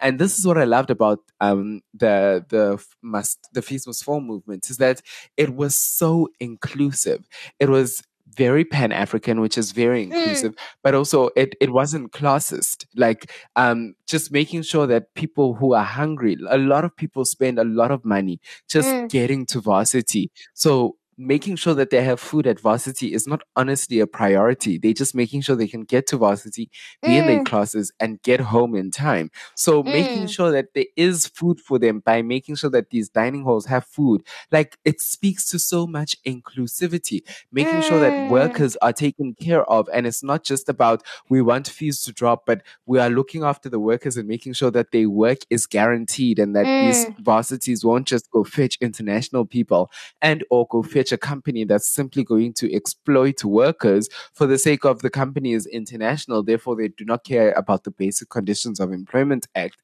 It was a very inclusive movement, Another thing we called for was the removal of upfront accommodation fee, and that students should be allowed to move in upon registration, and also returning NSFAS students in their final year should be given financial aid to complete their academic studies. So it's quite a long mandate of a memorandum of request. But if you think of the fact that free education was already promised from 94, then thereafter, NSFAS was established to assist students with taking care of all those things that we mentioned earlier on: tuition fees, transport fees, accommodation fees, and all of that. Like, if you keep those things in mind, you realize that this whole entire list, maybe about 3 of these items, you could say, Uguti, yes, okay, this is something that is a stretch, not even a stretch, but this is something that was not promised. But the rest of it is things that were promised that were just never delivered. Which is what the slogan of South Africa ever since ever since 94. South Africa, a rainbow nation filled with promises and no delivery. You know? That is Mzansi. A rainbow nation filled with the promise of color and no delivery of it. You know, we just see a gray rainbow every day. Yes, we're just like one day. One day, you know? So now, So that's what we were arguing for. And some of it has been achieved. Like, a lot of varsities started doing the insourcing. Education was so one of the very early mandates was that this whole thing of the increase of fees, the increase of registration fee, the increase of tuition free must stop. Like, every year these varsities increase their fees, and it was like, why are you increasing your fees? Yes, we get that sometimes there's things like inflation that you must watch and things like that, but my goodness, a whole increase of 10%. Like, why a whole 10%? Can they break it down also? Yeah. So what happened after that was that increase of fees was capped to about 6%. A lot of us still argue that that is still way, way too high. But it was the steps that were taken going forward in terms of dealing with fees must fall and ensuring that there's free education that is accessible to everyone and for everyone. Another step in that as well was our president, Cyril Ramaphosa, who, after Zuma said education will be free, went on and gave a budget speech, his first State of the Nation, not a budget speech, his first State of the Nation address in Parliament, as president of South Africa. And he said that first year tuition would be free. You know, you remind me, your reaction literally is how I felt when I watched that and I heard him say that. I feel like that's how most of South Africa felt when he said that at that Sona in 2018. People were just like, you know, yeah, this, you know, this promo that we have. Got away with it, but like, no, they're still gonna keep disappointing us. You know, this promo that we have that says Oskatlo Ntlaela, Oskatlo Kupuskatlaela Kalna, or whatever it says. I feel like that was what Cyril needed to hear, because, okay, great, first year is free, but varsity is not a 1-year thing. Like, what is the plan here? We all know that just to get a national diploma, you need at least 3 years. So first year is free. What about the other 2? Let alone the other 4 years. My financial in medicine, situation is not changing overnight. Exactly. Overnight, in a year, my dad is not going to be a minister and afford to. No. In a year, my dad is not going to be a minister and steal from all the poor people. It's not going to happen. My mom is not going to be working in the office of the presidency and diverting funds in a year. Why do we live like this? Like, Bongani, this conversation stressed me out more than anything. It's. Oh, got scream. Yeah, it was honestly a slap in the face by the president. So it's you know what, it's going slowly. It's a slow fight. It's a slow struggle. It really is honestly a slow fight. It's a war, and we win battles here and there, but it is a war. Yeah, I'd probably I'd be dead for the longest time. I'll be an ancestor's. I'll be celebrating either way, but I will be an ancestor before that takes place. These people don't take us seriously. And that's why the rich stay rich and the poor stay poor here. Unless, I don't know what happens. That's true. Yeah. That's true. That is very, very true. Yeah. So now what's being done? Like, what are we? Is there any progress with anything?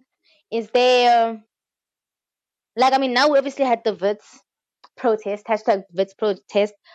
So that means that we haven't solved anything. We're still back to square one. No, yeah, we haven't solved anything. And a lot of it comes into the fact that it's sectoral, you know?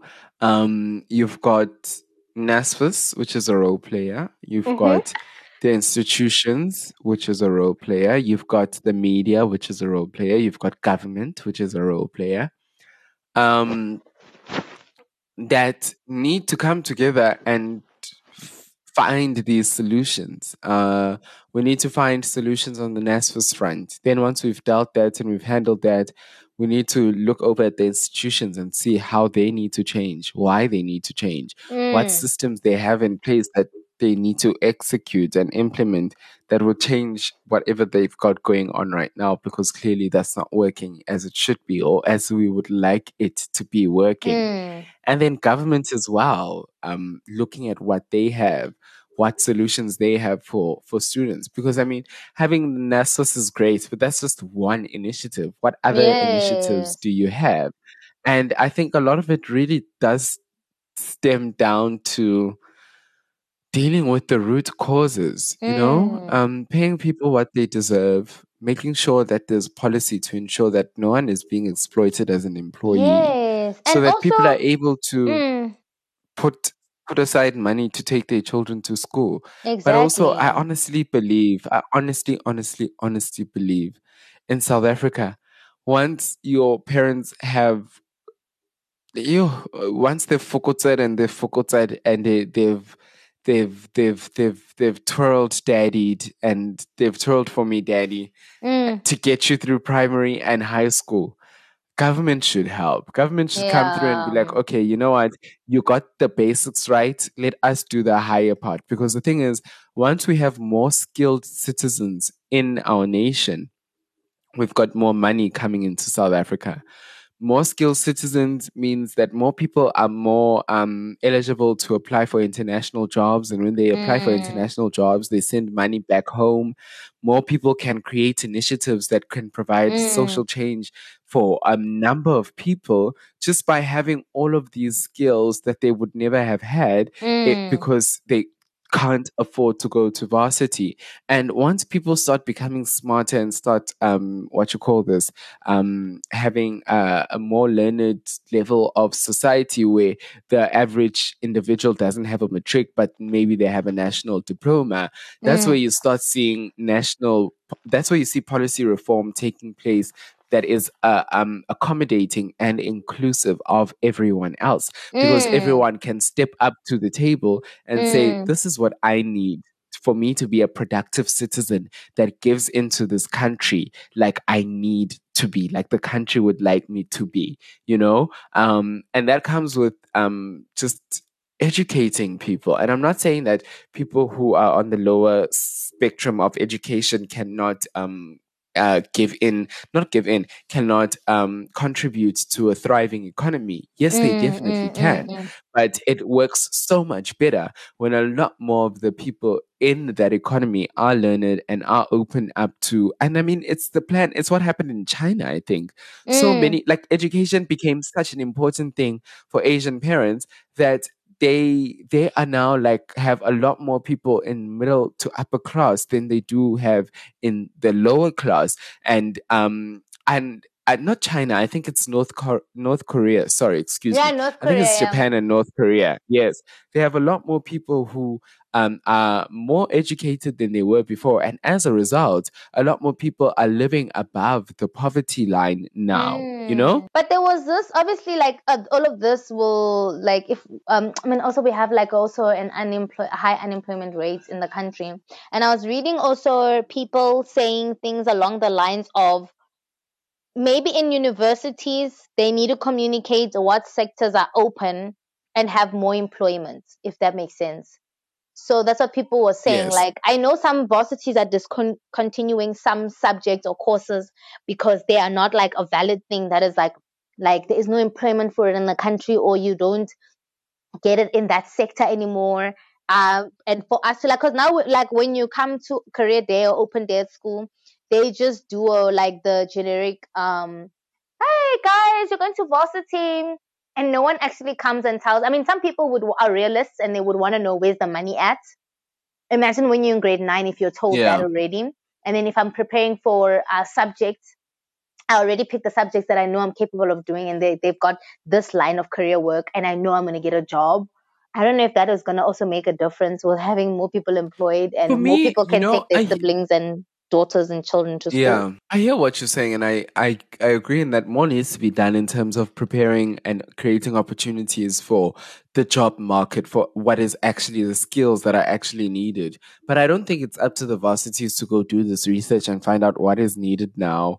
What do we need to? Yes, in terms of course offerings, yes, but I think the most they could do is increase space for a certain course because it is a job that is in demand right now. So if you know that you're only going to take in 600,000 first year students for all throughout your entire campus, and something like accounting is a very demanded skill in the workforce, then make sure that 75 to 80%, maybe that's even a little too high, that maybe is extremely high, but make sure that a full 10% of those 600,000 is going towards accounting and finance literacy students, opening spaces for that. But I think it is up to you as a student, it is up to you as a high school, and it is up to parents as well to go do the research of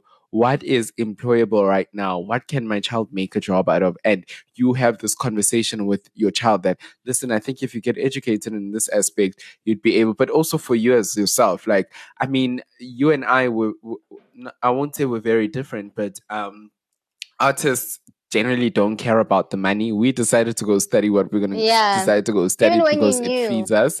But yeah, even when you're new. But there are those people who don't have any inclination towards a specific topic or a specific subject. They're good in bio, they're okay in maths, they're okay in accounting, they're okay in history, they're okay in this, and they're not necessarily tied down to bio. Like they were just maybe their bio marks are the highest marks, but they wouldn't mind going and doing something in accounting, or they wouldn't mind going and doing something in business administration, but it's up to them and the parents to sit down and discuss, okay, what do you want to do? And also now, once you have that degree, what doors are open to you? Where's the world going? And you as a child at 18, 19, you can somewhat guess where the world is going, but you won't have as much information as your adult, as your parent, who is listening to the radios, engaging with the news, who is actively living the working environment and seeing which departments are being closed and things like that. So they've got a good idea. Like you speaking to someone in high school now, you can say, listen, look at something in coding. Coding is going to be big, and with algorithms and artificial intelligence, that all relies on coding. So focus, maybe look at getting something in coding, because in the next few years, once you're done with your degree, there will be a demand for someone who has those skills, but someone in high school might not necessarily have the capacity to look that ahead. They might know of AI and algorithms and stuff like that, but they might not connect the dots to that sense, to that level. That's a dope business idea, though, like for someone to do that, like to go to school and offer that. Exactly. Have that kind of a coach happen at school. Like, when you get your subject, somebody who can tell you that, what, I'm in the future and I can look into the future. That's my job. I study things, and to know what trends will be happening and what jobs will be. Because I remember even when COVID started, I Googled like, what are the jobs that will be more prominent during after COVID, or after what is like going to be, because now some people maybe saw that their companies don't actually need to be working. They can work maybe online, and they don't have to work like this or whatever. So COVID did shift a lot of things. And obviously there were people who could see ahead, or, okay, when this sickness comes or whatever, if this is the trajectory of how people are working, this is what's going to change. This is how insurance is going to change. If somebody had a business idea like that, I mean, a thing that they do at schools, That's like, I feel like it's perfect. Exactly. Yeah, I think that is a creative business idea. Yeah. You came up with it. Maybe you can action it and come back to us and let us know how it's working out for you. I know. Bonatego. Somebody else can take it. I don't think I'm good at it. Sizaphathwa indlala. Nizophathwa indlala, nizohlala nilambile Bonatego ngoba nifika ninama-idea kodwa okuwayenza ukuthi nisukume nizenze igetsetse alibahle. Alibahle, then you're going to complain about the white man. So don't be surprised if I'm doing that in Cape Town and I tell you, Puntsa, I'm working on this great initiative where I'm doing ABCD. I'll be happy. You buy us a studio. Oh, that is definitely a plan. Earlier on, you were asking, so where to from here? Yeah. I think now that we've all discussed all of this, we must speak about what's coming up. The president has confirmed that we're having elections going on in October on the 27th or the 29th of October, one of the two. So that is the chance. And I know, yes, this is local municipal elections. But it can shock people. It can shock people. And don't think about just the now. Think about creating the platform. Oh, excuse me. Think about creating the setting steps and the ground and the foundation for your party that puts free education as a priority, creating the perfect situation for them to take over in the next couple of years after these local municipal elections. Yes. When we do national elections, if they have more footing in the local municipal elections and they are doing a great job, then it makes it much easier for people to vote for them nationally. So we need to be looking out for these parties and putting them top of the list because, you know what, we are going to be parents one day. And I'd love that by the time I'm a parent, I don't have to worry about varsity fees. Thank you. Apart from doing it for myself and doing it now for those who are in it now, like, that's one big thing that sits on the back of my head. Like our time sibabhadalile nabonesfa sisabakolota namanje so siyababhadala kancane kancane. Hopefully one day they're going to say cancel of historic debt and we won't need to pay them, but right now we're championing and we're pushing so that the next people, the ones that are in high school right now, they're the ones that get there and it's free. If not, at least our children get there and it's free. If by the time we have children, and I mean, which is a very, very open-ended statement because some of our friends are having children right now, you know. And yeah, we're at the age where like we're proper. Hey, Puntsa masengikhuluma lezi zinto lezi uyavuka. She was yawning now. What would my mother think of me when you're saying things like this online? I can obviously we're talking about professional things. I can't just say I just love how whenever we talk about unplanned pregnancies, Puntsa is just like yay all the time. It's just always like yo. Anytime is tea time when it comes to those things. You think you're fine, next thing you know, you're not so fine, you know? And she always comes with that enthusiasm. No, it just means that you are alert, you are aware of it, and you don't want it to happen to you, so you make sure that it's not, which is very, very commendable. Okay, thank you. But I honestly think by the time our children and even the children of our friends right now, by the time they go to varsity, if education is not free, we have failed dismally because it's been already 20 years. It had been already more than 20 years since Nelson Mandela and the ANC back then said they're going to make education free. Like, sisahlulwa yini thina sesikuke sayenza ukuthi ibe mandate yethu. And this sort of feels like our 76, you know? Like, it feels in that vein. Hi, guys. Even having kids seems like you know what, let me not say that because I'll have a kid and you're like, oh, wakumbula ute. Mara, but I feel like you're right. Going forward, the knowing what, like, I think like things have to be shaken and it's obviously very tight and very difficult. Obviously, I'm not gonna like go push whatever my agendas, but like it's also like a tight Like, is it the NC? Is it the DA? Because if it's not NC, then I'm not putting the DA. But it's really difficult. It's really difficult. Yeah. But like, yeah. I'm also not playing with the rather the devil, But I'm like, you know what? We need change. We need things to move. We need change. We need change, and then also if we've made a mistake, then we can. But people would have learned their lessons to know that we as a people are not gonna just like sit around and not, we're gonna try everyone and see until it works. But it's not gonna. Yeah. For me, the thing is, we can't deny that higher education is a game changer for generational wealth. Yes. It is our sisters and brothers who have gone to varsity who are able to send money home and take care of the family. Yes, there are those who have finessed and made something of themselves, even without finishing varsity and without a degree, and they've got jobs and they're sending money home.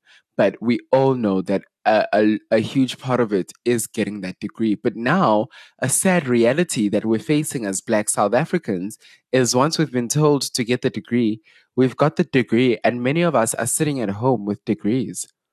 There are so many educated Black South Africans. So many people that are part of the youth that are honestly sitting at home with degrees and very and hats and jackets from a graduation that did not bring any change to a family, where someone is still sitting at home applying and applying and applying, but they've got a higher level of education than they bum of an uncle, they bum of a brother who is always drinking and is just a burden on the family.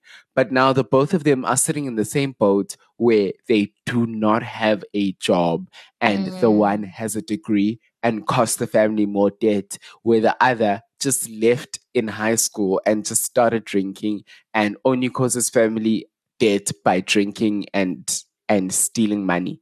But we don't have this nest for 80,000, 100,000 debt that is sitting on us. So it really is very, and that's why for me, like, I shout out the YouTubers, I shout out kudos to them. The people who are on social media and they're charging 40K a post and shit like that. Like, we've tried, we already tried the one system. We got the degrees and we're realizing that it's not working. You can get a degree and you're sitting at home and you're recording a podcast that you release every week, but you're not necessarily in your job for what you have studied for, So it's not like we haven't tried that way. And that way is clearly not working. Many of us are still at home. There are people who stand at robots with cardboard signs that literally list the degrees and qualifications they have. So to say that getting a degree, to say that getting higher education is one of the is a game changer in breaking generational wealth is honestly a statement that it's like any coin. It's got two sides to it. Yes, it's true, but also it's false in that, Shem, you are gonna wait after you get that degree, usazolinda ukuze uthole loyo msebenzi, yezwa, uzolinda uhlale ekhaya ngathi azange uze uyofunda nasesikolweni, uhleli ufana njengomalume wakho ophuza everyday, ufana njengobhuti wakho ophuza everyday, osebenza ama-piece job kuphi kuphi nakuphi kuphi, niyafana nihlezi endlini nivuka noyi-2, abanye baye emisebenzini, your granny is retired, she shouts at you for not doing things, she sends you around the house, and then nobody lapho ngathi vele noyi-2, you left it all in high school, whereas you actually went to go get that degree and it's not working. So all of those people who are making something of themselves on YouTube, on Instagram and all of that, kudos to you. Keep it going. Even if you're on fucking OnlyFans and you're making money, just make sure you lock that bedroom so that your granny doesn't come in and find you to no sareng. Lock. Hey, that would be so awkward. Oh my God. But like, yeah, I also say like, what you must do for your money. We've seen we've seen it that it's not working. Saying people must get a degree and they'll get money and they'll get a job and they'll get money. It's definitely not working for everyone. And it's not even like isolated incidences. It's working. It's not working for 70% of the youth that is unemployed or whatever percentage of the youth is unemployed with degrees. Sorry to cut you. You were saying something. No.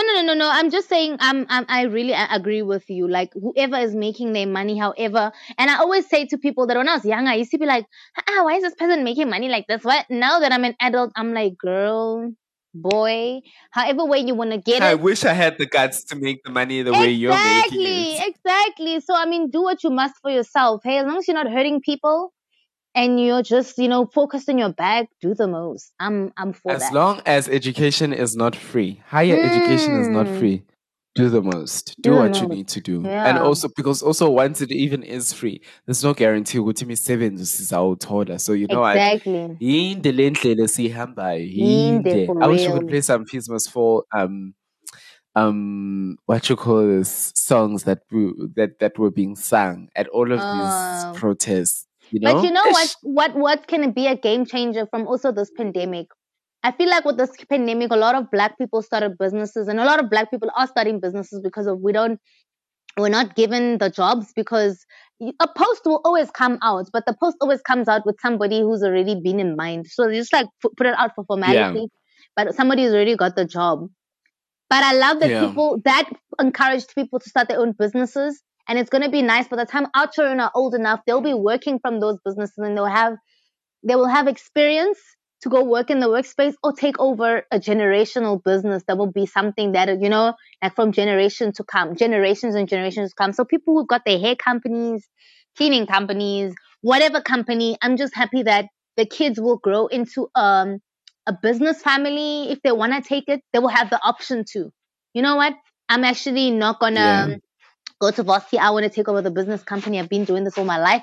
I understand the business. Or maybe I want a business degree. Let me go get it. But they have the options too. So that's the only thing that's giving me a little bit of hope that, you know what, there's people who've got businesses and I've got hope in those businesses. We just need to, I know it's also very hard to shop like everything. Let me try look. But there are people who make an effort to say, is it Black owned? Let me support Black owned. Because we need it more than it feels like the odds are against us. And if we can just prioritize Black businesses, I'm for it. For me, it's what I love what we did for Portia M. You can be guaranteed that abantu abasebenzisa Portia M abantu abamnyama, and this woman is a multi-millionaire now, and really? she's able to create so many. Portia M is God, in that makes the me so millions. Happy. Oh my God. And she's only been selling to Black people. Yes, I need to go buy that serum because my girl is eating. I love that. Yes. Wow. Oh, wow. Yeah. So that's where we're going to leave it for this deep dive for Fees Must Fall. Where are we now? There's so much more that we wish we could have included into this conversation. But then if we have done so, hey, the podcast be over 5 hours, yabo. So it's illa for now. We definitely will do another session on Fees Must Fall, depending on what happens, depending on what unfolds. But wherever you are, if there's any way that you can support the movement, please do. We definitely need to make sure that a lot of people have access to education, because it honestly can be a game changer for their families, regardless of the fact that there's no one hiring anyone, but you don't know what doors education can open for people, you know? Yeah, that's true. Mzansi Recap.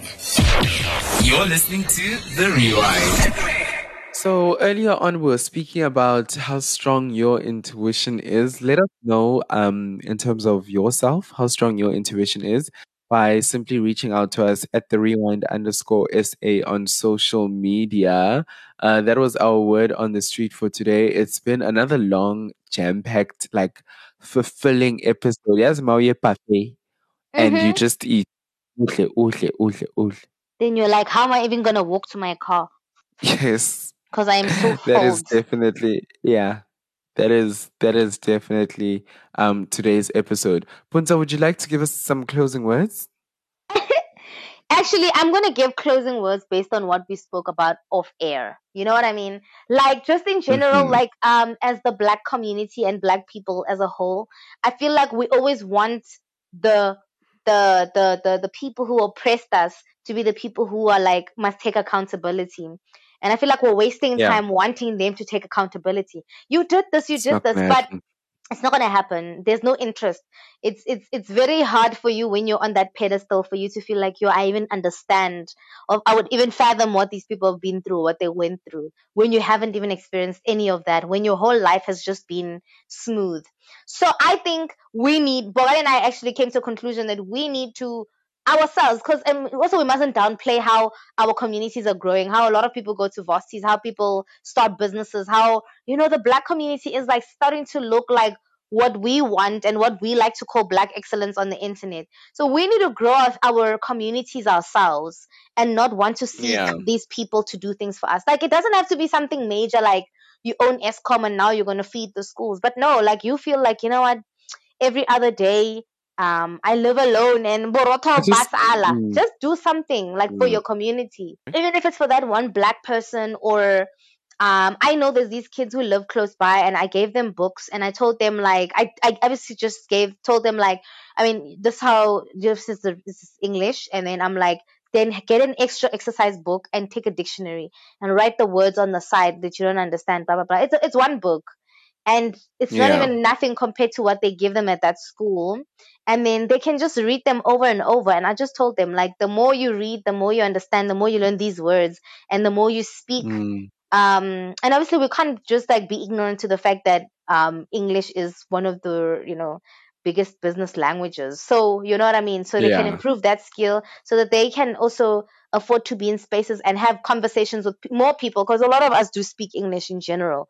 Because they speak Venekabonas very well. They excel in that. So I'm just like, oh, just balance it, and just like, whatever way you feel like you can contribute to your community, be it online, a physical community, but to build each other up so that we don't have complaints, but we're actually doing things where we're like, we support Black businesses where we can. Every single thing that I'm like, what, from the person who washes my sneakers to the person who does my hair, or the person who fixes my clothes, or even buying, because I mean, we're so diverse online. I'm so happy for the internet.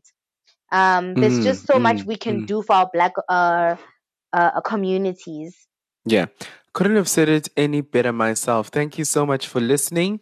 Send us a shout out at @therewind_SA. Let us know what you think. Send us an email, info@therewindpodcast.com. Puntsa, thank you so much for having me on your podcast. Thank you so much for having me. With those closing words, I am very grateful to be on your podcast. Clearly, you've got the wisdoms and the pearls, the girl. You know what? We just might have a second podcast where we just, actually we do have the deep dive, but it would be nice to like have like just matters and things that we have opinions on, to just, have a 2.0, Hey, but you never know. Thank you so much for having me. You know what would be nice is for us to do this every morning live on air, and people can call in. It's as simple as that. That's all we need. We don't need another podcast. We need to be doing this live on air. Whether that is a radio station that is on the internet that is owned by us, or it is on terrestrial. It is what it is. That is what is needed as a solution. But anyways, sizasikhuluma ke siqalile ngama business meetings during a podcast recording. Thank you so much for listening. Bye. Bye. YouTube Digest. The Rewind. Ujiwa King. Am I saying this right? Ujiwa King.